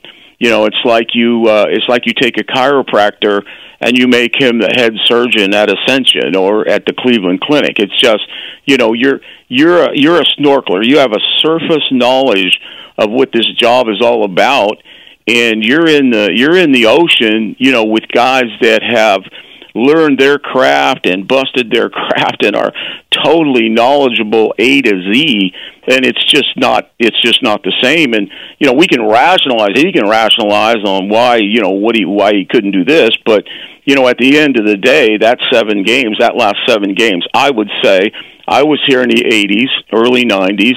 I remember 98, I remember 2011, and I would say that there is no worse stretch in the history of Indianapolis Colts football. When you look at the final 7 games, Jake, I think a lot of where Rick Venturi's comments come from there, and obviously listeners to this program have heard me say it now for several weeks, the season has turned from disappointment to embarrassing. It's because it got worse, and again, of historic proportions. I mean, you look at what happened in the fourth quarter in Dallas, 98 years since the last time a team got outscored by 33 points in the final quarter of a game. Again, that's NFL history. The next week against Minnesota, you've got to go 102 years, the history of the National Football League, to see a team blow a lead like that. And the week after against the Giants, I would argue that one might be the most embarrassing over the course of 60 minutes. The Giants had not won a game by more than 8 points all season, and you lost to them by 28. What you had there, Jake, was you had 3 opportunities to play spoiler in each of those 3 games: Dallas, Minnesota, the Chargers. What happened last year in week 17 and 18 for the Colts? Their opponents played spoiler against them. And they were completely flat. Completely outplayed in the finale as well in Jacksonville. The Raiders game was a little bit closer. You see interim stints, teams play spoiler to a degree. I mean, it's not like these teams just come out and they just lay dead for 8 games. And I think that is where the embarrassment, and obviously what you had on Sunday, from once again double-digit deficit to an AFC South team, the worst record in the NFL in the Houston Texans, and they come in here, convert multiple 4th downs late, long 4th downs, a 2-point conversion, all of that. You get all of that embarrassment, I think that's what adds to finally, we'll see if, again, Jim Irsay gets pulled in a different direction once Jeff Saturday has his full interview with them, but as of now, I think the embarrassment's too much for Irsay to overlook. My only thing with Saturday is, from the players talking positively about him and saying that they liked him and they'd like to see him get a chance, then where were the results? Why did they play that way? They had, they've had a month and a half, 2 months to. They played worse under the interim than they did under the permanent. I mean, it's pretty hard. Possession into the end zone for Is that our Venturi? Oh my God! Yeah. Possession into the end zone for. Yeah, I mean, which 4th down was that? Again, the fact that you ask these questions, which embarrassment was that? Further adds to it. Do we have Jonathan Taylor talking about Jeff Saturday? And I realize Jonathan Taylor was hurt. Maybe he's a bad example. But, he was one of Matt Ryan also talking about Jeff Saturday. I mean, I got JT. Okay, here's Jonathan Taylor on Jeff Saturday. I definitely do think Jeff Saturday is a great coach. I think I mentioned to you guys before the passion that he has, not only for the game, but for this organization, as far as just wanting to make sure this organization is in the best position for success, utilizing the coaching staff, utilizing the front office, and then helping the players. That's all he wants. He wants the Indianapolis Colts to be a dominant force in the NFL. That's all Jeff Saturday wants. See, my only thing is, if that's the case, and that's cool, and again, I'm just simply playing devil's advocate here, but if that's the case, then why didn't they play it? And I realize Jonathan Taylor was hurt for a lot of the year, but why didn't the team go out? If they love Jeff Saturday and they love his passion and they love his desire to make the Colts, a competitive team and et cetera, then why didn't they go out and show it? There are no 53 people in this city that had more ability to impact Jeff Saturday's statement about being the permanent coach than those players. And they looked complete. It was weekend at Bernie's for 7 weeks, right? Secondly, when Jeff Saturday says, if I become the head coach, there are going to be a lot of changes around here. Wasn't that why you were brought in as the interim?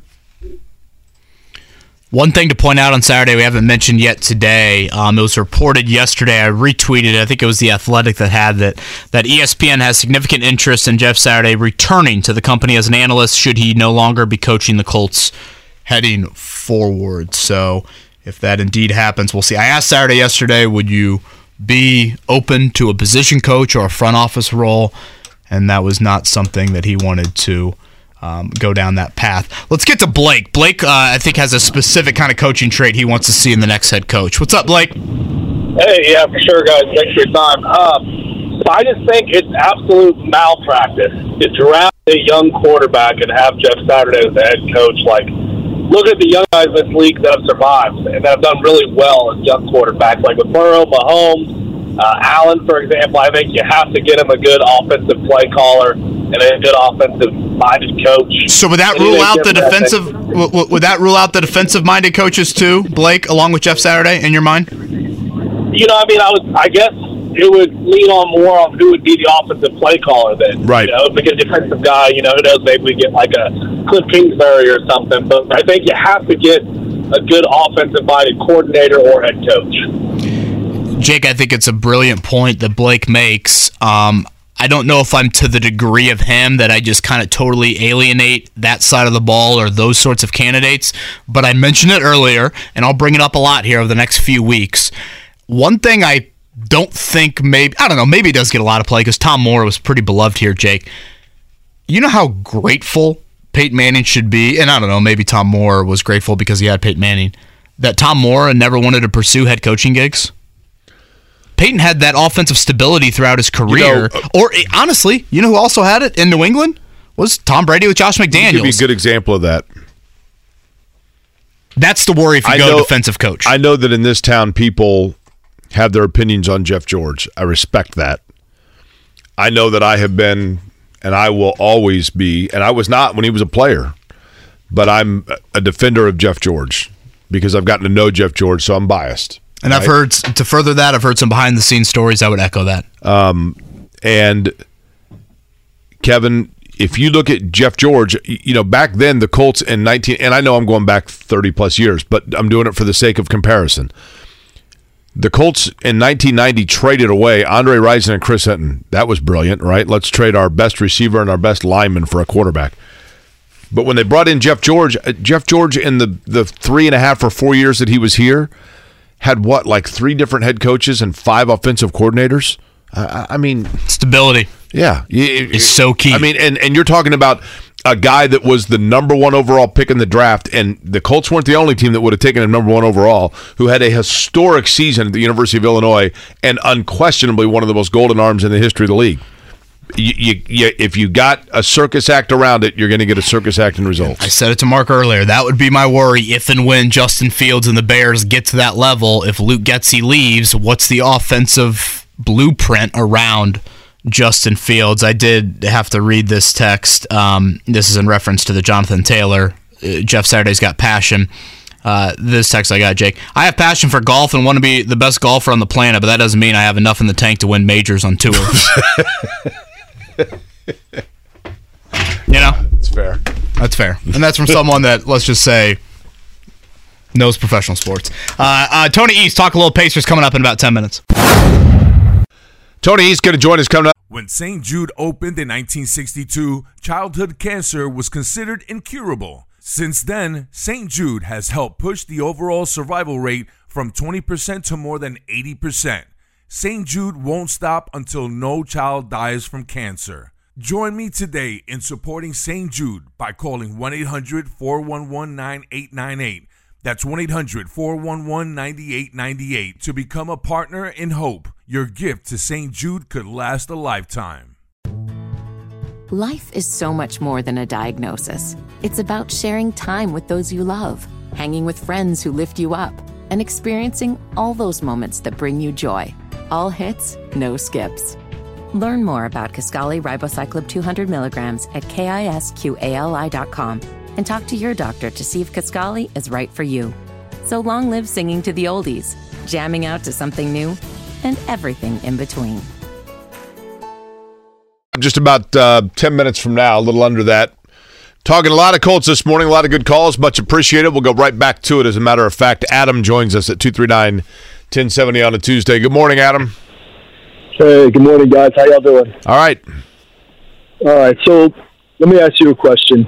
And so I'm going to ask a few questions here that will lead to my final point here. So I know you guys speak ad nauseum about the clock starting on either the head coach or Ballard once they select a quarterback. Is that true? Yeah, I believe that's the case. Yeah, that really amplifies it, in my opinion.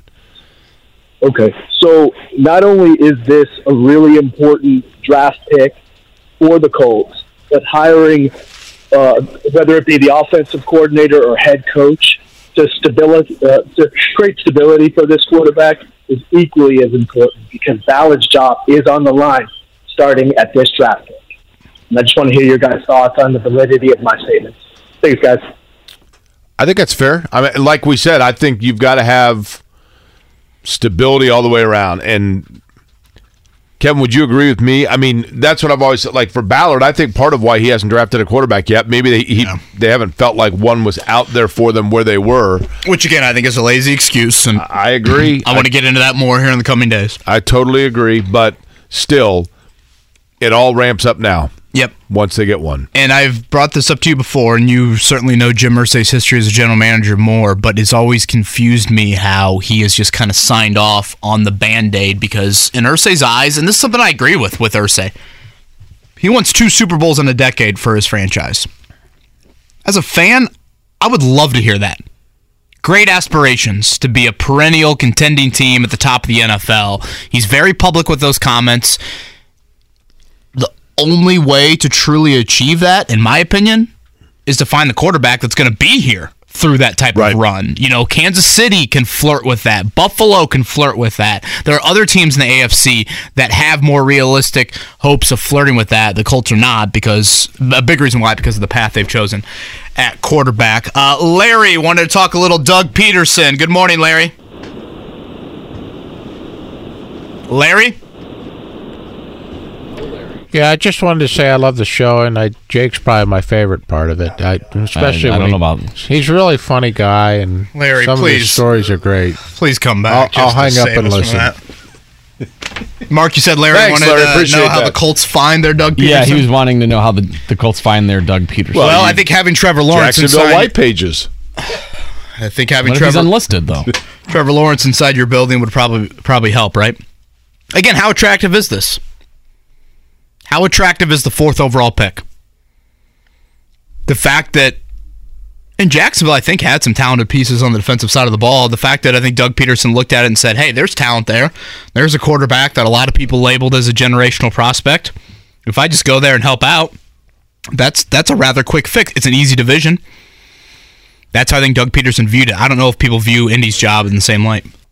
I think that the owner involvement also deters some from the Colts. And I don't know that was the case 2 years ago, 3 years ago. One more. BW wants to talk Chris Ballard. BW. What up? What's up? Man, when does Irsay pull the plug on Ballard, man? I don't think it's happened anytime soon. Unless you get a coach that all of a sudden wows Irsay to the degree where that coach would say, hey, I want personnel control, and then that could influence Ballard. Where'd BW go? Is he gone? He's gone. He sounded like a fun guy. I wanted BW to be invited to my PBR party. Now, would...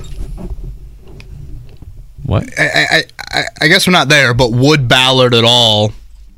The fact that he's talking today probably says no to this, but does he feel like his voice has been muted to any degree to where he would leave? If you're going to talk today, you probably aren't of that line of thinking. It depends what his options are. Right? If the Tennessee Titans called you and said, come be the GM for Mike Vrabel. They sure seem like they're going for a regime change of some sort with all the coordinators and stuff that left yesterday. If you were Ballard, Jake, what would you do there? I don't know what his contractual status is in terms of non-competes and things like that. But I would think if you're Chris Ballard, you would... I don't want to speak for Chris Ballard, and I want to make very clear I am not saying this because I've heard anything of the ilk. But if I was Chris Ballard, I would be interested to see where my phone rang. Chris Ballard meets the media in about 90 minutes for a season-ending presser. Haven't talked a lot of Pacers today. We'll get into that conversation coming up next with Tony East. Hey, fam. I'm asking for your support. Help us raise money for St. Jude's Children's Research Hospital. Families never receive a bill from St. Jude for treatment, travel, housing, or food, so they can focus on helping their child live. By pledging just $19 a month, you're helping St. Jude give every child with cancer a chance. Help St. Jude save lives. Call 1-800-411-9898. That's 1-800-411-9898 and become a partner in hope today. Life is so much more than a diagnosis. It's about sharing time with those you love, hanging with friends who lift you up, and experiencing all those moments that bring you joy. All hits, no skips. Learn more about Kisqali Ribociclib 200 milligrams at KISQALI.com and talk to your doctor to see if Kisqali is right for you. So long live singing to the oldies, jamming out to something new, and everything in between. I think I'm going to leave 5 minutes early today. Well, okay, fine. 5 or 10, which I kind of feel like the kid that had the doctor's appointment in elementary school and just how happy you were all day knowing that you could leave and not come back. Do you remember the thrill of, like, if you had a dentist appointment or whatever and your mom was like, you can go to McDonald's? Well, honestly, I mean, can you imagine a dentist appointment at 10:30 versus like 1:45? I mean, 1:45, you're not coming back. Right. 10:30, you're coming back to school. Then there's the other side of that, which was if you would get to stay home sick from school, and it was awesome until like 11. Once like the game shows were over and the soaps came on, you're like, this is terrible. Ooh, Grandma's house, Mark, you'd love this. WGN Cubs game, baby. There 1 you o'clock. There you go. 1 o'clock first pitch. Dial it up there. Grandma Donahue's. But if it wasn't baseball season, the Price is Right ends, and then you're like, well, wait a minute. Now Bold and the Beautiful's on. Like, oh, it was man. awful. Where's the VHS I can pop I'm in? confused by the hourglass. Yeah. You know, on the old soap operas. It has not been a soap opera at all for the Indiana Pacers this season. Tony East, who does an outstanding job covering the Pacers for SI and Forbes, Locked On Pacers as well. He joins us. Tony, I want to start with kind of the news of the weekend. Jake and I hit it a little bit yesterday, but Mark Stein's report that the camp of Miles Turner has turned down early extension talks, and I'm paraphrasing a little bit there. I probably don't have the language exactly right. Still got a month to go until the NBA trade deadline, but what did you make of that news? Yeah, I'll never forget, they rebuffed. That's the verb. Rebuffed, thank you. I knew it was a good SAT word. It was.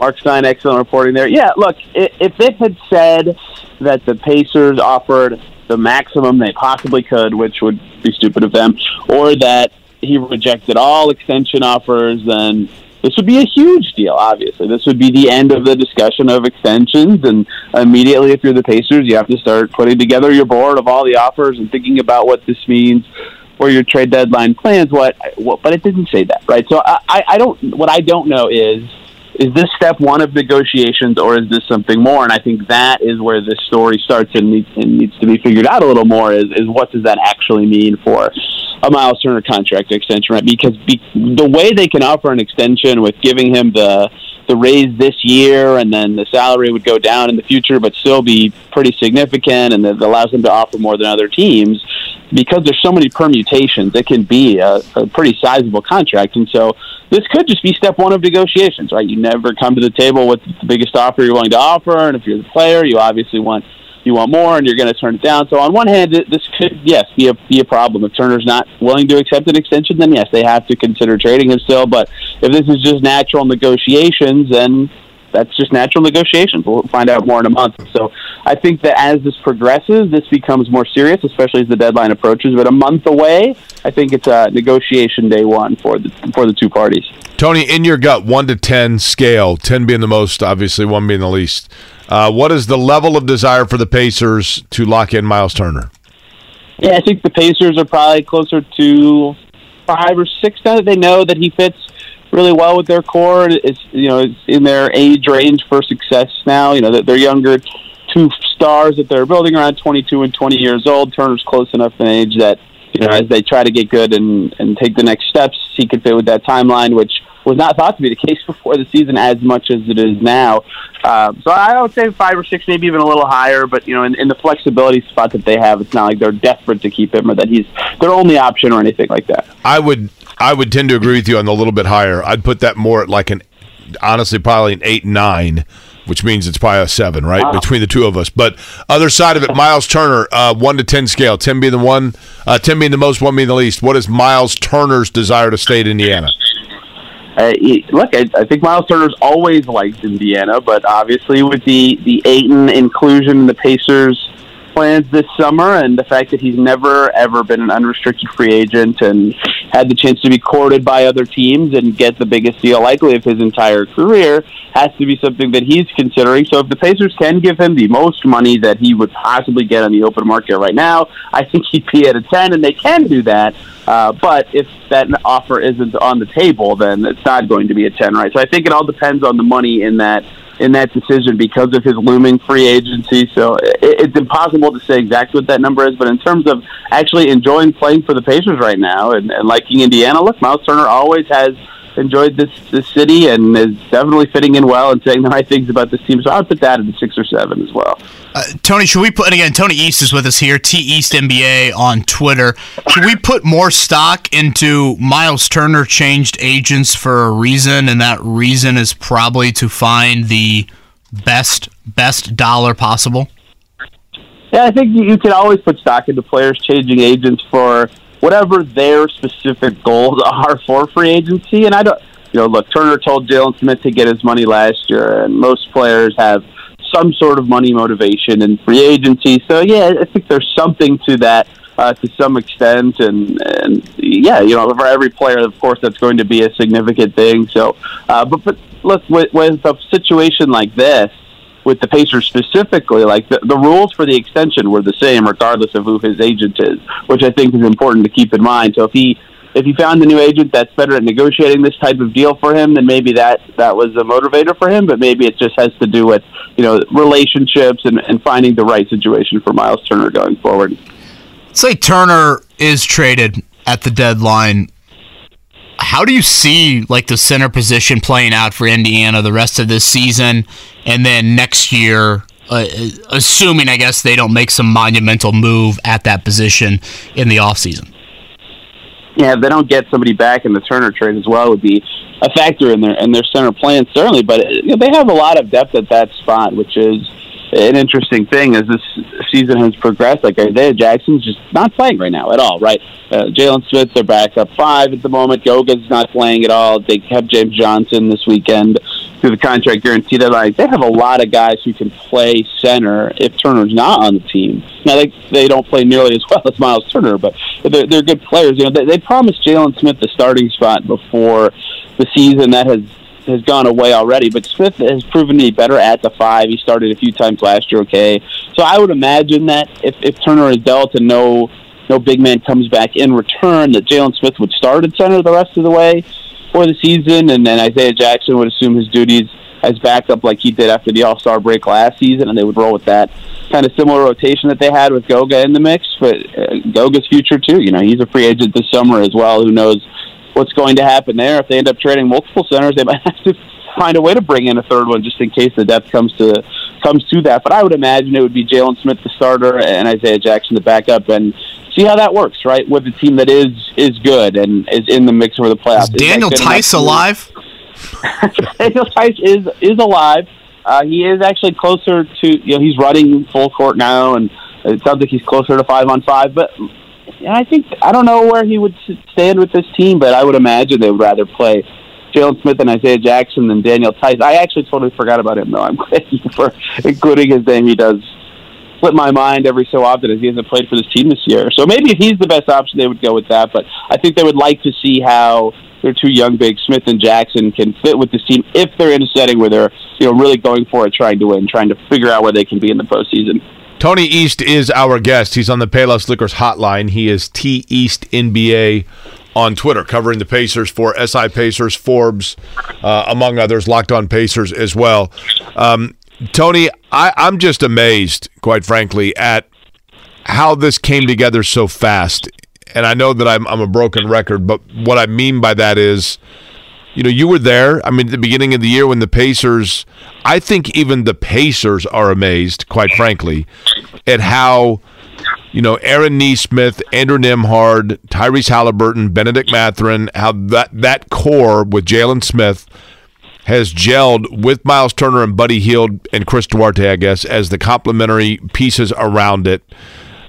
And I look at it and I go, I don't know, other than just time and maturation, how much tweaking this group needs. What tweaks does it need, though?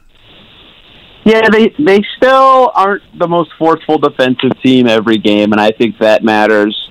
At some point, they're probably close to a bottom 10 defense. They're a little above that by the numbers, but it's just not a consistent thing for them quite yet. They found lineups that are a little better there. As the second half of the season goes, finding maybe one more forward defensive piece will be a key for them at some point in this team building process, right? If Shea Brissett has a lot of duties as being the only person above 6'5" who isn't a center that plays in that rotation every day, right? Things like that will be something that as this team grows, sure, they have pieces that fit very well together. Their new starting five is clicking really well and has been for about a month and a half now since they changed to it. But finding one more guy who can do that seems like it would be very valuable for this team. And they continue to be miserable on the glass. Like it is definitely their biggest weakness as a team right now, and that is a consequence of the way they play. Their new starting five that's working is incredibly small, right? Aaron Nesmith plays the 4. He's 6'6", 6'5", whatever website you look at will have it differently.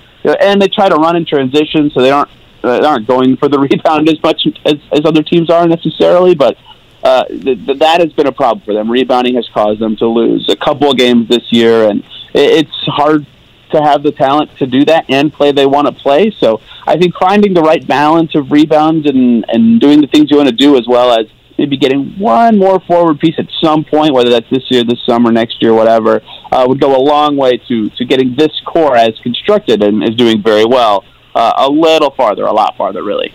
Tony, Rick Carlisle, Kevin Pritchard, whoever you talk to inside that building, they were very honest in the offseason about this is a rebuild. We are taking a step back to hopefully take multiple steps forward.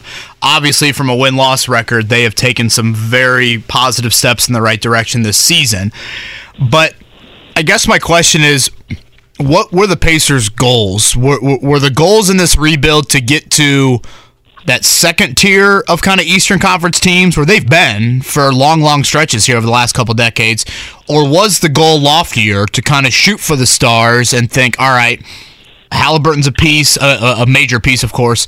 We think Mathurin has major piece sort of potential, but we still need one more to really get potentially to that top tier. Do you think they were hey, let's just get back to being a perennial type of playoff team, or let's shoot for the moon a little bit and see if we can get to the Milwaukee, Boston, Philly tier?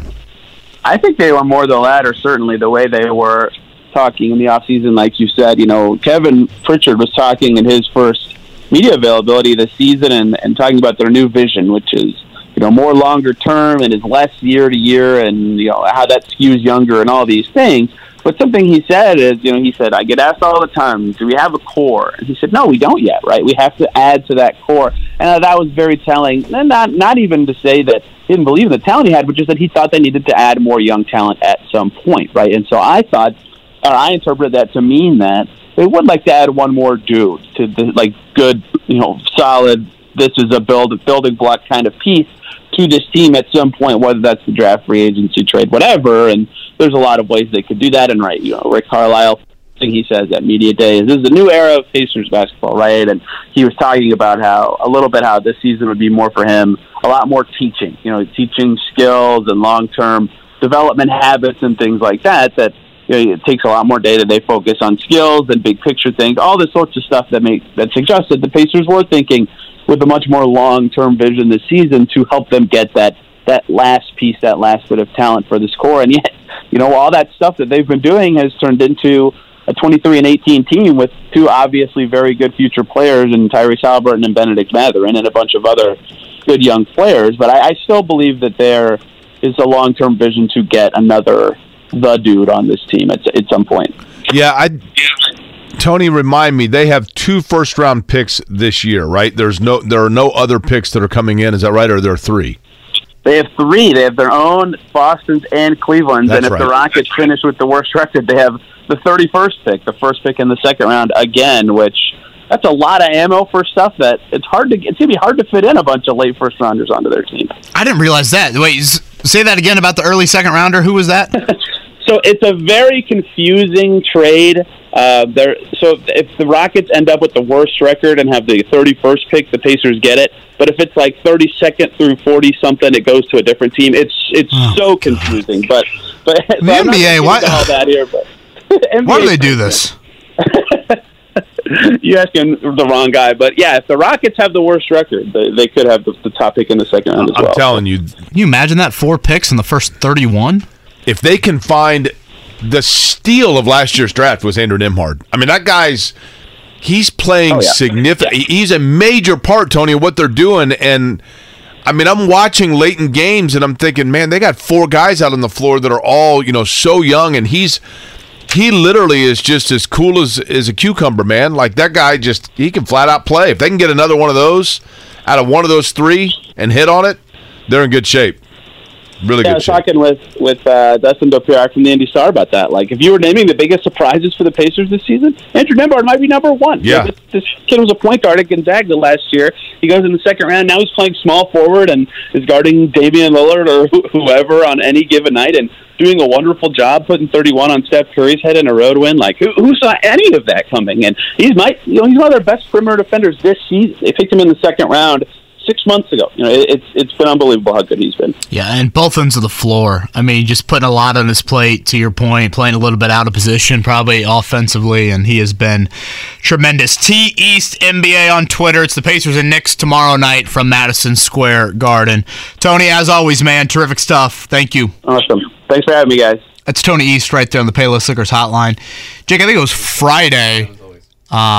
Derek Schultz and I were going back and forth a little bit on Twitter. It is rather amazing to think back on the last 12 months. And, I think anybody, again, that's listened to the show knows that was very critical of Kevin Pritchard's drafting in a 3-year stretch that I thought was extremely poor, and Aaron Holiday, TJ Leaf, and Goga Bitadze.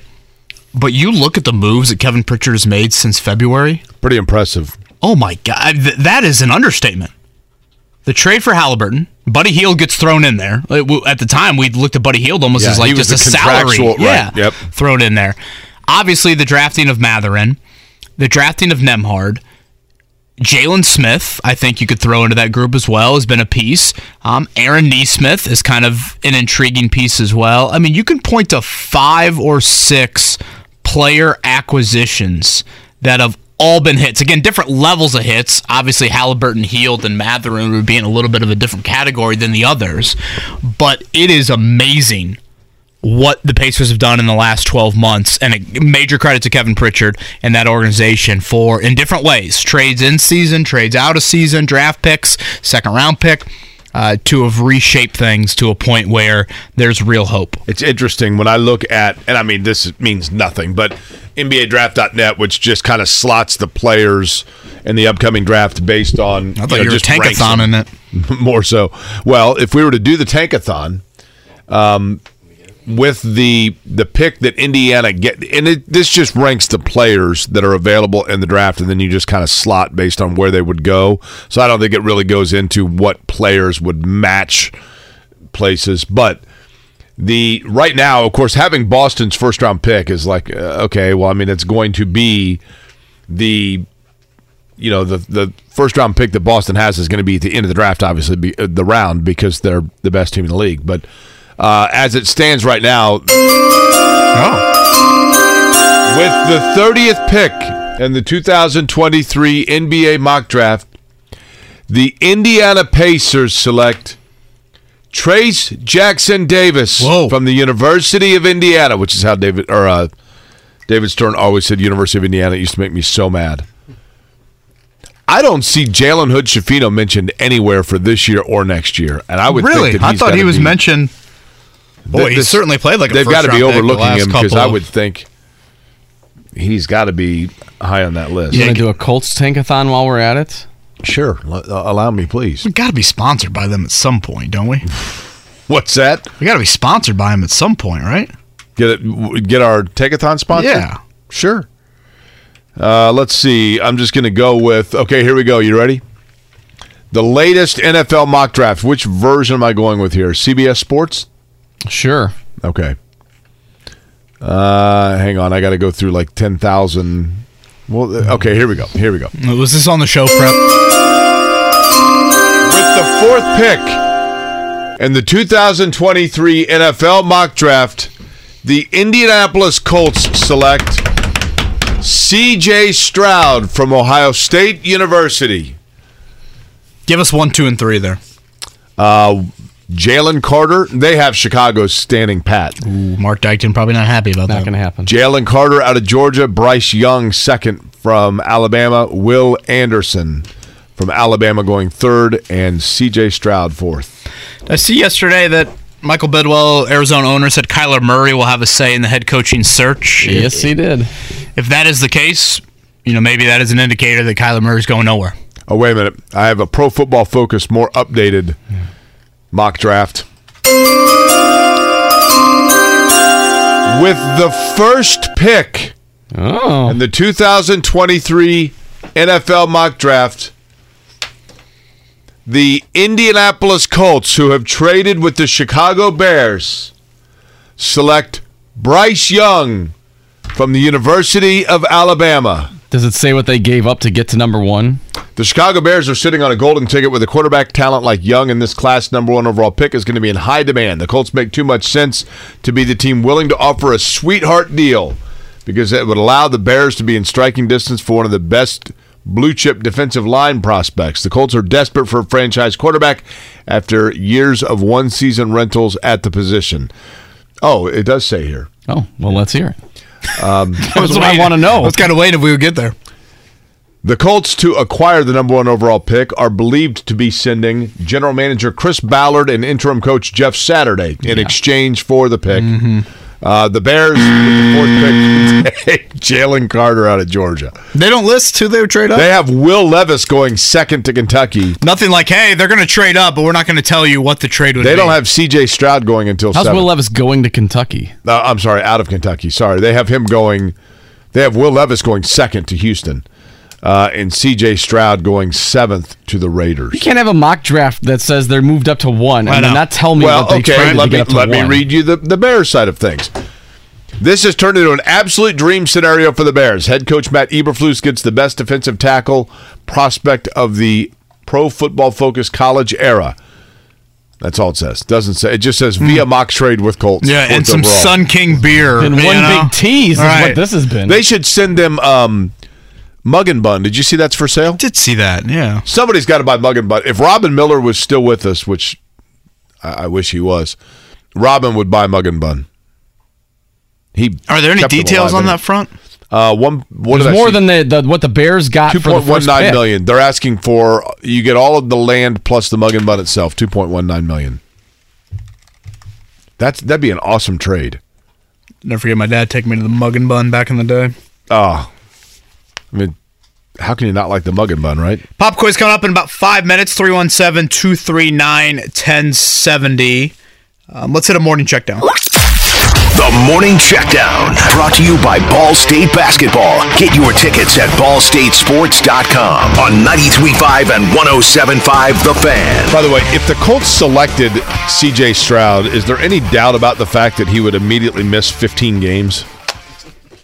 Hey, Paris Campbell played every game this season. That is true, but then, I mean, outside of that, I mean, we don't have to go down the long list of Ohio State players drafted by the Colts, right? Yeah, seeing Tyquan Lewis in the locker room yesterday, you were reminded of that. He's a free agent as well. But let's start there. Colts locker room clean out yesterday. The final time we hear from Jeff Saturday. Chris Ballard will meet the media here in about an hour to wrap up the season. Here are Jeff Saturday's thoughts on what would happen if he were to get the permanent gig. If I get this job, there's going to be significant change. You know, the way I do things is not the way things, necessarily have been done. I have my own way. And so I think that's the part that, as you're thinking about the way you want to run an organization as the head coach, that would be my responsibility. When I came in, I'm thrust into how things have been done, for the past however many years. And I'm appreciative of that and the work that they've done and the success success that they've had, but it will look different. And so, understanding that's been part of my learning lesson, Chap, right? As I've looked at the things that I really like about what we do and the things that I don't necessarily like that we do. And there has to be, to lead an organization, there has to be alignment from all of us, from Mr. Irsay and Ballard and myself and the entire organization of how this thing looks. And as a leader, if you don't have that, I don't think you'd be effective. I think it's odd he didn't call him Chris. Ballard? Well, you know how Saturday is. He calls us bro and... That's true. Whatever. I think he dropped the Kev. Do we yesterday. read into anything, Kevin, that the Colts initially said that Chris Ballard's press conference was not going to be streamed or shown live, and then all of a sudden at the 11th hour they said it is going to be streamed? I don't put a whole lot into it. I found it a little odd initially that they told us it would not be streamed. I'm thinking, boy, there are going to be a lot of fans that will be upset about that. So I retweeted a fan yesterday and said it will not be streamed, and sure enough, 20 minutes later, they changed that announcement. You hold all the power, Kev. You make it things happen. Honestly, I think it was the fans reacting how they did. I don't know why they elected initially not to have it streamed, but I feel like it has been streamed on an annual basis. Thank you, Mark. College basketball, by the way, Purdue now third in the country. Indiana has fallen out of the top 25. In the AP poll, it is Houston, number 1, followed by Kansas, Purdue, Alabama, and Tennessee. College basketball slate tonight, Butler and St. John's. That's a 6:30 tip. Butler needs that one. I know it's on the road, but Butler needs it. St. John's a 5-game losing streak, by the way. Ball State with a 7-game winning streak. They are at Ohio, taking on the Bobcats. That game at 7 o'clock tonight in Athens, Ohio. Belmont and Valpo at 7 o'clock. And also at 7 o'clock, the game in which the nation will be holding its breath. Georgia Tech at Notre Dame. Irish trying to avoid going under 500. They are 0-5 in ACC play. You guys haven't really asked for any Notre Dame basketball guests this year. Is there a reason behind that? Okay. We're a sports show.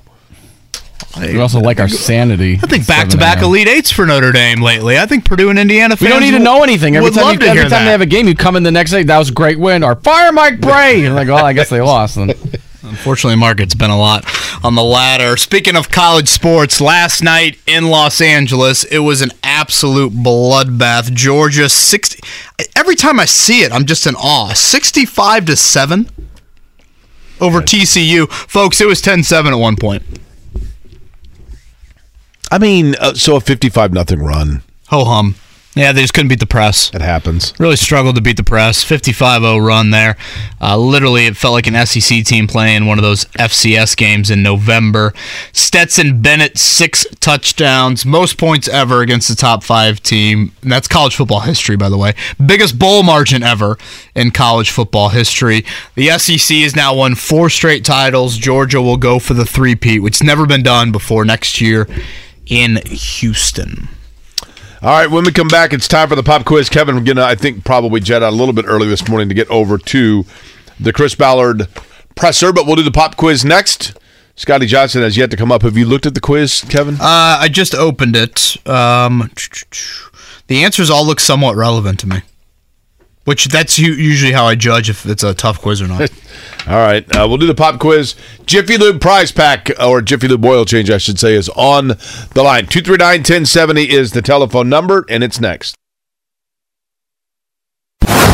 Hey, fam. I'm asking for your support. Help us raise money for St. Jude's Children's Research Hospital. Families never receive a bill from St. Jude for treatment, travel, housing, or food, so they can focus on helping their child live. By pledging just $19 a month, you're helping St. Jude give every child with cancer a chance. Help St. Jude save lives. Call 1-800-411-9898. That's 1-800-411-9898 and become a partner in hope today. Life is so much more than a diagnosis. It's about sharing time with those you love, hanging with friends who lift you up, and experiencing all those moments that bring you joy. All hits, no skips. Learn more about Kisqali Ribociclib 200 milligrams at KISQALI.com and talk to your doctor to see if Kisqali is right for you. So long live singing to the oldies, jamming out to something new, and everything in between. This, I've been trading texts back and forth with one of our listeners, Matt. Actually was fortunate to meet him at our night in the fan cave, which we had last year. And Matt's son, Colton, going in for heart procedure today, coming up in a few hours. I think you and JMV mentioned this yesterday.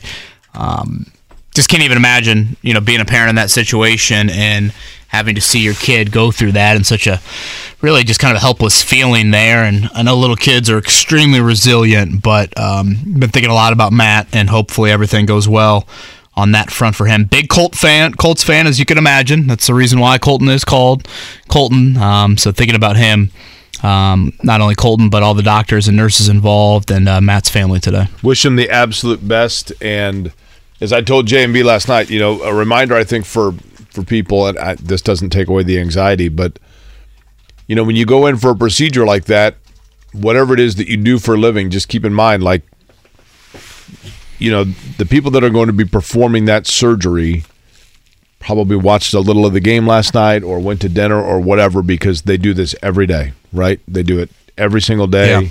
Yeah. And when you're talking about the best medical care in the world, especially children's care, right here in Indy. Correct. So, but we certainly, that doesn't take away the anxiety. I understand. So we hope for and are send the best wishes for that. Again, pop quiz time. Jiffy Lube oil change up for grabs today. Scotty, I kind of judge looking off the answers. The answers seem relevant. So I would consider this to be a manageable pop quiz. Paying attention, yes. In Scotty's words, if you were paying attention, yes. Did we say all these? Number 4, we definitely did not say.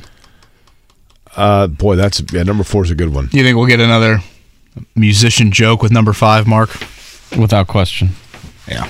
Kind of a given there. I probably number 5 is a guy who's probably didn't even need to tee it up. Be a musician if you combine his last name with the area of the floor that was his specialty. All right, let's get to a number here, 1 through 8. What's interesting too is number 5. I got to get going here in a few. The musician, if you think about, want to leave now? If you think about the guy's nickname and then also the musician's name, it's amazing.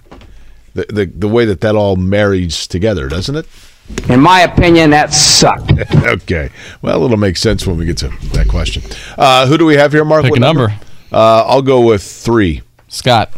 What's up, Scott? Scott. Hey, what's up, fellas? Scott, you are taking a pop quiz that Scotty created. Scott, who's your favorite athlete of all time?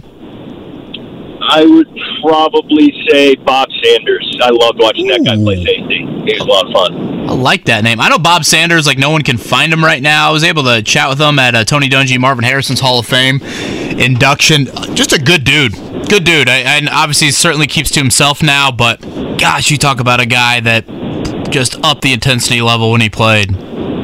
Yeah, with how small he was, it was incredible. But I think he's coaching high school football, I believe, in Pennsylvania. I think it's the last time. Really? I thought he was out in California for some reason. Scott, you sound like a nice fellow. Are you from the area? Yeah, I live in Westfield. I grew up here, but I'm on my way to Dayton right now. But yeah, I live in Now, Westfield. what takes you to Dayton? You going over to see the Wright brothers or Edwin Moses, or what's going on there? No, my work. Okay. All right, fair enough. Scott, would you like for me? That would be what sort of work are you in, Scott? So I sell a imaging study that helps evaluate patients who suffer from movement disorders like Parkinson's disease. Okay. So I'm calling on a couple neurologists this morning. Okay. Wow. And you're calling us? yeah, killing time. Boy, talk about a 180 Thanks there. for intellectually slumming here for a few. Okay, would you like for me or Kevin to lead you off with question number 1? Let's go with Kevin. All right. Scott sounds like a smart go. dude. Yeah, I do. You're right. All right. Purdue and Scott, how happy am I that I get out of 2 hours and 40 minutes with Jake today? Purdue fell to number 3 in this week's AP Men's College Basketball poll. Only one other Big Ten team is in the top 25 this week. Is it Illinois, Indiana, Michigan State, or the Badgers of Wisconsin? Illinois. Maybe one more crack at it. Kind of a perennial Michigan State. Thorn in the side of Indiana in particular when they travel to play there. It's kind of a cheesy answer, actually. Wisconsin. Packers suck. Okay. All right, question number 2. This year, who led the Colts in interceptions? Rodney Thomas II, Julian Blackmon, Stephon Gilmore, or Rodney McLeod? Rodney Thomas.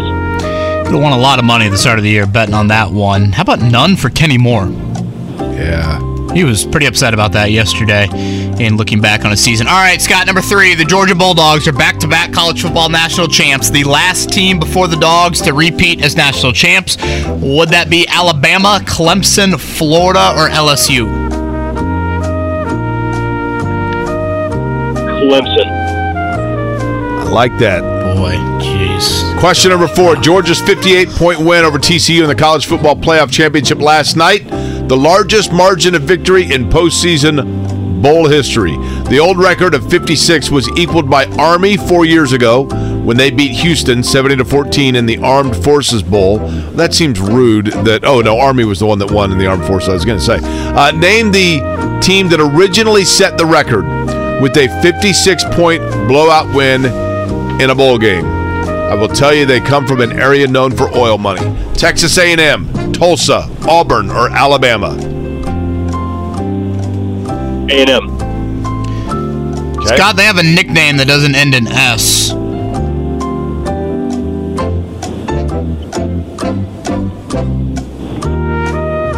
Tulsa. Okay. For a second there, I thought Scott didn't realize I got to leave where are here you now? in a few minutes. Are you at Richmond yet? Have you gotten to Richmond yet? Are you just in saw the Newcastle? Steve Alford Inn sign, right? No, I'm not to Richmond yet. I'm getting close, though. Okay. All right, number 5, Scott. On this day in 1986, Kareem Abdul-Jabbar scored the 34,000th point of his career in a win over the Pacers. Kareem is still the NBA's all-time leading scorer with 38,387 points, although LeBron James is a little more than 400 points behind him. Name the only player besides Kareem and LeBron to score more than 34,000 points in his NBA career. Michael Jordan, Kobe Bryant, Karl Malone, or Wilt? Karl Malone. You know, it's amazing when you think about the fact that he was nicknamed as the mailman. That was a quick answer by Scott. He was the mailman that played in the post, and yet, because that would make him a postal carrier, and then you have Post Malone. See how it all right, works? number 1, Purdue fell to number 3 in the college basketball poll. There's only one other Big Ten team in it. It is the Wisconsin Badgers. Question number 2, man, he wasted no time to know that it was Rodney Thomas II. Yes! 4 picks leads the Colts this year. The last college football team to win back-to-back before Georgia did it last night, it would be the Crimson Tide of Alabama. Boy, I wish it was Clemson. You blew it! Got to the title game and got absolutely blown out by Joe Burrow and LSU. You don't get to come back tomorrow. You don't even get a lousy copy of our home game. You're a complete loser. We get to suck on that all week. Excuse me? That was Jerry Jones after their loss to the Commanders. Tulsa was correct for question number 4. They beat Bowling Green 63-7. The Golden Hurricane 2008 of Tulsa. GMAC Bowl. Bowling Green, by the way, had their 5 best players hurt, or else it would have been really good. Karl Malone for question number 5. Scott seems too smart to call into this show. Yeah, he seemed like a smart fella. We appreciate it, though. Helps the general IQ level things. All right, I'm off to West 56th Street, okay? First question I want you to ask, Kevin. Is what? Chris, do you want to return? You think up there that's kind of a given, or no? I want you to ask a wide receiver question just to really get the blood boiling. I don't think anything's a given. Yeah, with this organization, that's probably an accurate way to put it. All right, we'll recap that all, and you guys will chat about Post Malone here to round out the show, probably. We'll bring it home next. It's Kevin and Query on a sun-splashed thing. Hey, fam. I'm asking for your support. Help us raise money for St. Jude's Children's Research Hospital. Families never receive a bill from St. Jude for treatment, travel, housing, or food, so they can focus on helping their child live. By pledging just $19 a month, you're helping St. Jude give every child with cancer a chance. Help St. Jude save lives. Call 1-800-411-9898. That's 1-800-411-9898 and become a partner in hope today. Life is so much more than a diagnosis. It's about sharing time with those you love, hanging with friends who lift you up, and experiencing all those moments that bring you joy. All hits, no skips. Learn more about Kisqali Ribociclib 200 milligrams at KISQALI.com and talk to your doctor to see if Kisqali is right for you. So long live singing to the oldies, jamming out to something new, and everything in between. Thank goodness, Tuesday. So I have heard people say that Post Malone is like a great singer. Mm-hmm. This is him, right? Yeah, this is probably one of his newest hits. Wasn't he the one that was at Olive Garden? He's at Olive Garden? Yeah. Like he worked at Olive Garden? Mark, I'm sure he's been to Olive Garden. What? Do you live in Indianapolis? I do. Oh, when he performed here? Is that what you're saying? Am I the only hip one in the room here? Well, that's impossible. Hey, did you guys watch Family Ties on Pluto? Pluto. Yeah, you're the No. hippest. I didn't say no. I didn't watch Family Ties on Pluto. They have ads for it all the time on that. Pluto that's right. TV. You're watching Blind Date reruns. Yeah, that's the Roger. Nothing says hip like let me tell that. you, that Roger Lodge was great on there. He was his sarcasm was so awesome. Post Malone, when he performed in Indianapolis a few years ago, this might have been right before COVID. He was spotted, I think it was at an Olive Garden, wasn't it? And somebody was like, wait a minute, that's Post Malone, and took a photo with him. That sounds right now that I'm thinking about. And I'm relatively unfamiliar with his music, and I apologize to people for admitting that. He's good. I like him. This text, by the way, hey, Jake, I've listened to you and Kevin from the start. I've also listened to you and John for a long time. But I wanted to thank you for the Edwin Moses reference. He was my second sports hero chronologically after Ali and before Jordan. Yes, I'm 54 years old, and I graduated from Marion High School in '86 during the 3-year run in hoops. Purple Rain, baby. Eric Ewer, Kyle Persinger, Jay Edwards, Lyndon Jones, Derek Keys. And I've got to say, and I appreciate the text from Kevin in Marion, Jay Edwards is like my Edwin Moses. I mean, Jay Edwards, when he was a freshman in Indiana and dropped 8 threes at Minnesota, I was like, okay, this guy's pretty good. And then his sophomore year was one of the great single seasons in Indiana basketball history. I thought it was funny.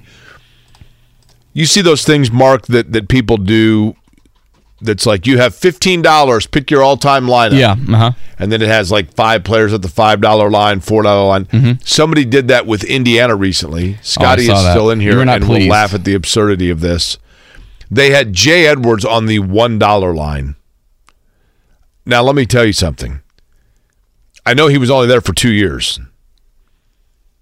And they had George McGinnis. George McGinnis was either on, he might have been on the $4 line maybe. People that know, okay?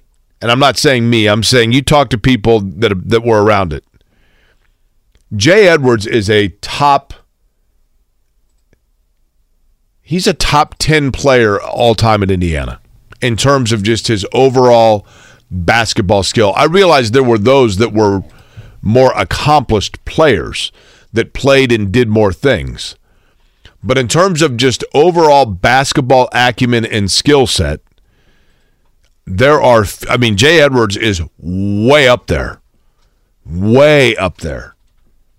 Alan Henderson was a vastly underrated player. He left in the top 10 in like 6 different categories.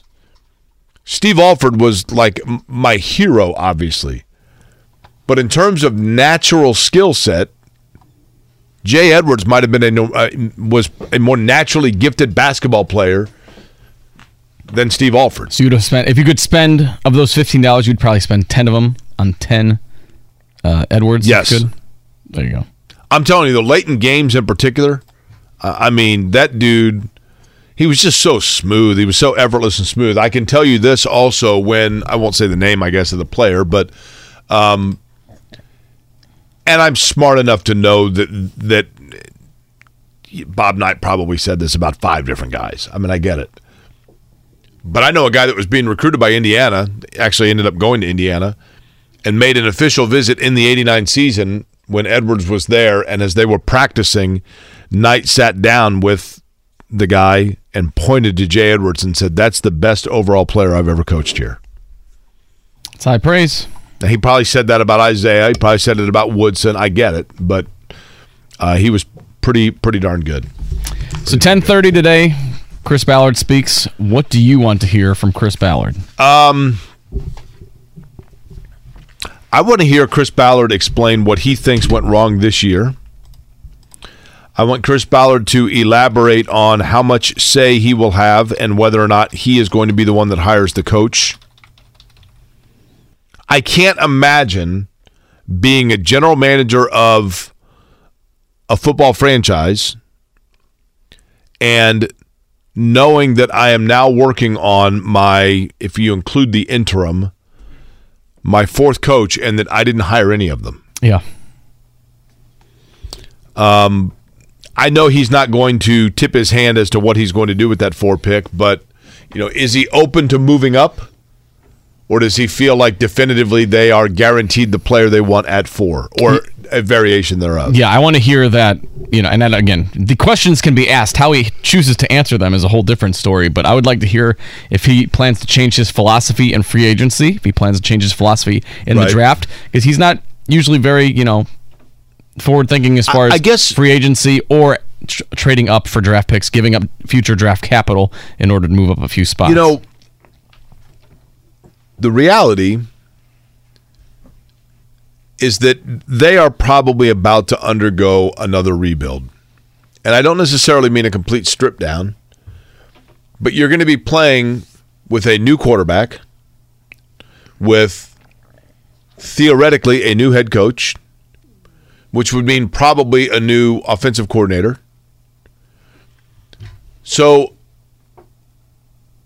does that mean with all new stuff in that regard that you also go with an all new philosophy?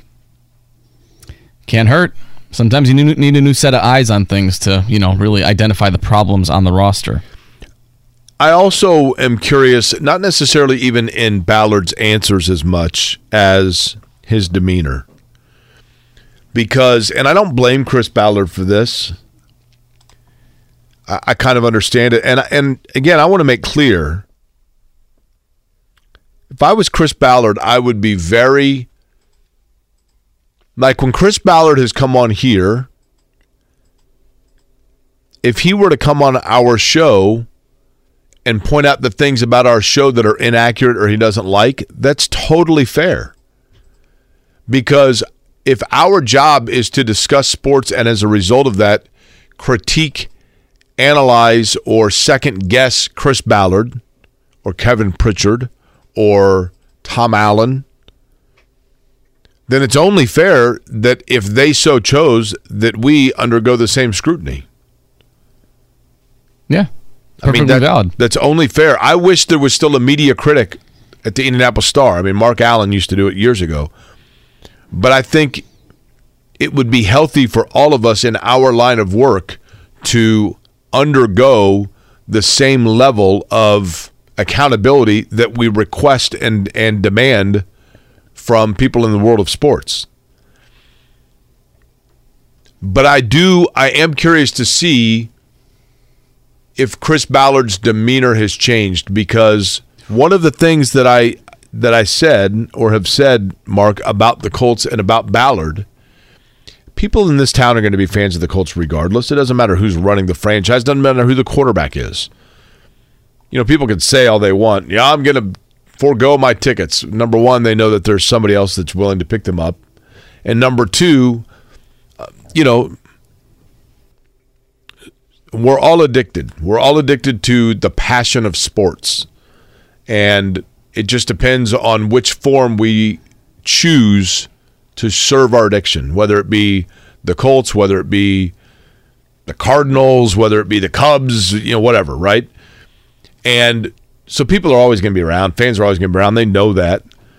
But I still think that Ballard, in the way that he sat up during the Jeff Saturday press conference with his arms folded,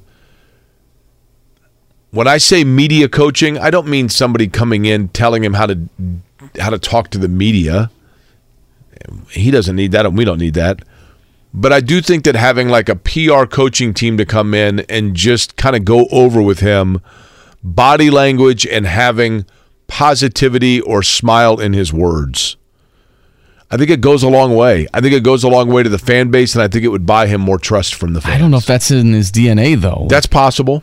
He's kind of a red ass. I think that's what endears him to maybe Irsay and all that stuff, is that he's going to wear his feelings on his sleeve, and you're going to know exactly how he's feeling just by looking at him. And Hopefully his demeanor is a little different from that Monday night press conference. I don't know if it will be, though, after the season they just had, especially if he feels like he got his legs swept out from under him as far as the Saturday hire and then the Ellinger, Ryan, the roller coaster that all was. So it'll be interesting. That is another thing that I think is fair to ask is, do you feel like you have been muted at all? Do you feel like you've been usurped? Because that's what he looked like when Saturday was brought up there, because I think – and what will be interesting is if Jeff Saturday ends up the head coach of the Colts, then I think what that means is that Chris Ballard did not have say in that, right? And is that something he wants to come back to? Because right.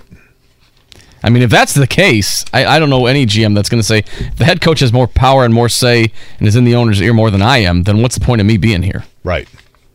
Again, those questions can be asked. Whether or not they're answered or not, truthfully, will be a different thing, but that's at 10:30. So it's going to be carried on Colts.com, right? Yep. It will be live streamed. I'm sure it'll be on all the social media pages as long as you follow the Colts. They'll have a little link for it. So Twitter, Facebook, wherever you check out social media, it'll be there as well. And I assume that we will be playing plenty of it tomorrow. I'm sure that's on the docket. Breaking it all down and critiquing it. What else we got going on? What else do you have going on later today? Anything? Not much. Gonna wrangle up the daughters later and all that stuff. Wrangle up the daughters. What do you like? Get on a horse? I walk in and all hell's breaking loose. Wrangle them up. Do you just get on a little Shetland pony and? I wish it was that simple. Oh my God. Shetland ponies, dogs, whatever we need. Round them all up. Sheepdogs, whatever. But no. So it'd be fun. Do you have pets? No, we had one, but he passed away like 2 years ago. I'm sorry. That's okay. He was 17 years old. Wow, a dog or a cat? Dog. A 17-year-old dog? What kind of dog was he? A little guy? Yeah. He's a little, what is it? Yorkie Poodle. What was his name? Parker. Okay. And was that yours or the? It was my wife's, and then we brought him up from Florida. Right. So. Well, the cold weather did him in. Yeah. That's what it was. That's nice of you. Once he's a senior citizen to move in from Florida to Indiana. I know. He walked the first time he saw us. He's like, "What the hell is this?" It's very kind of you. I know. Okay, Chris Ballard again, 10:30 this morning, Colts.com, where you can see that. We will break that down tomorrow, discuss and play a lot of it for you. You folks have a wonderful sun-filled Tuesday. It's Kevin and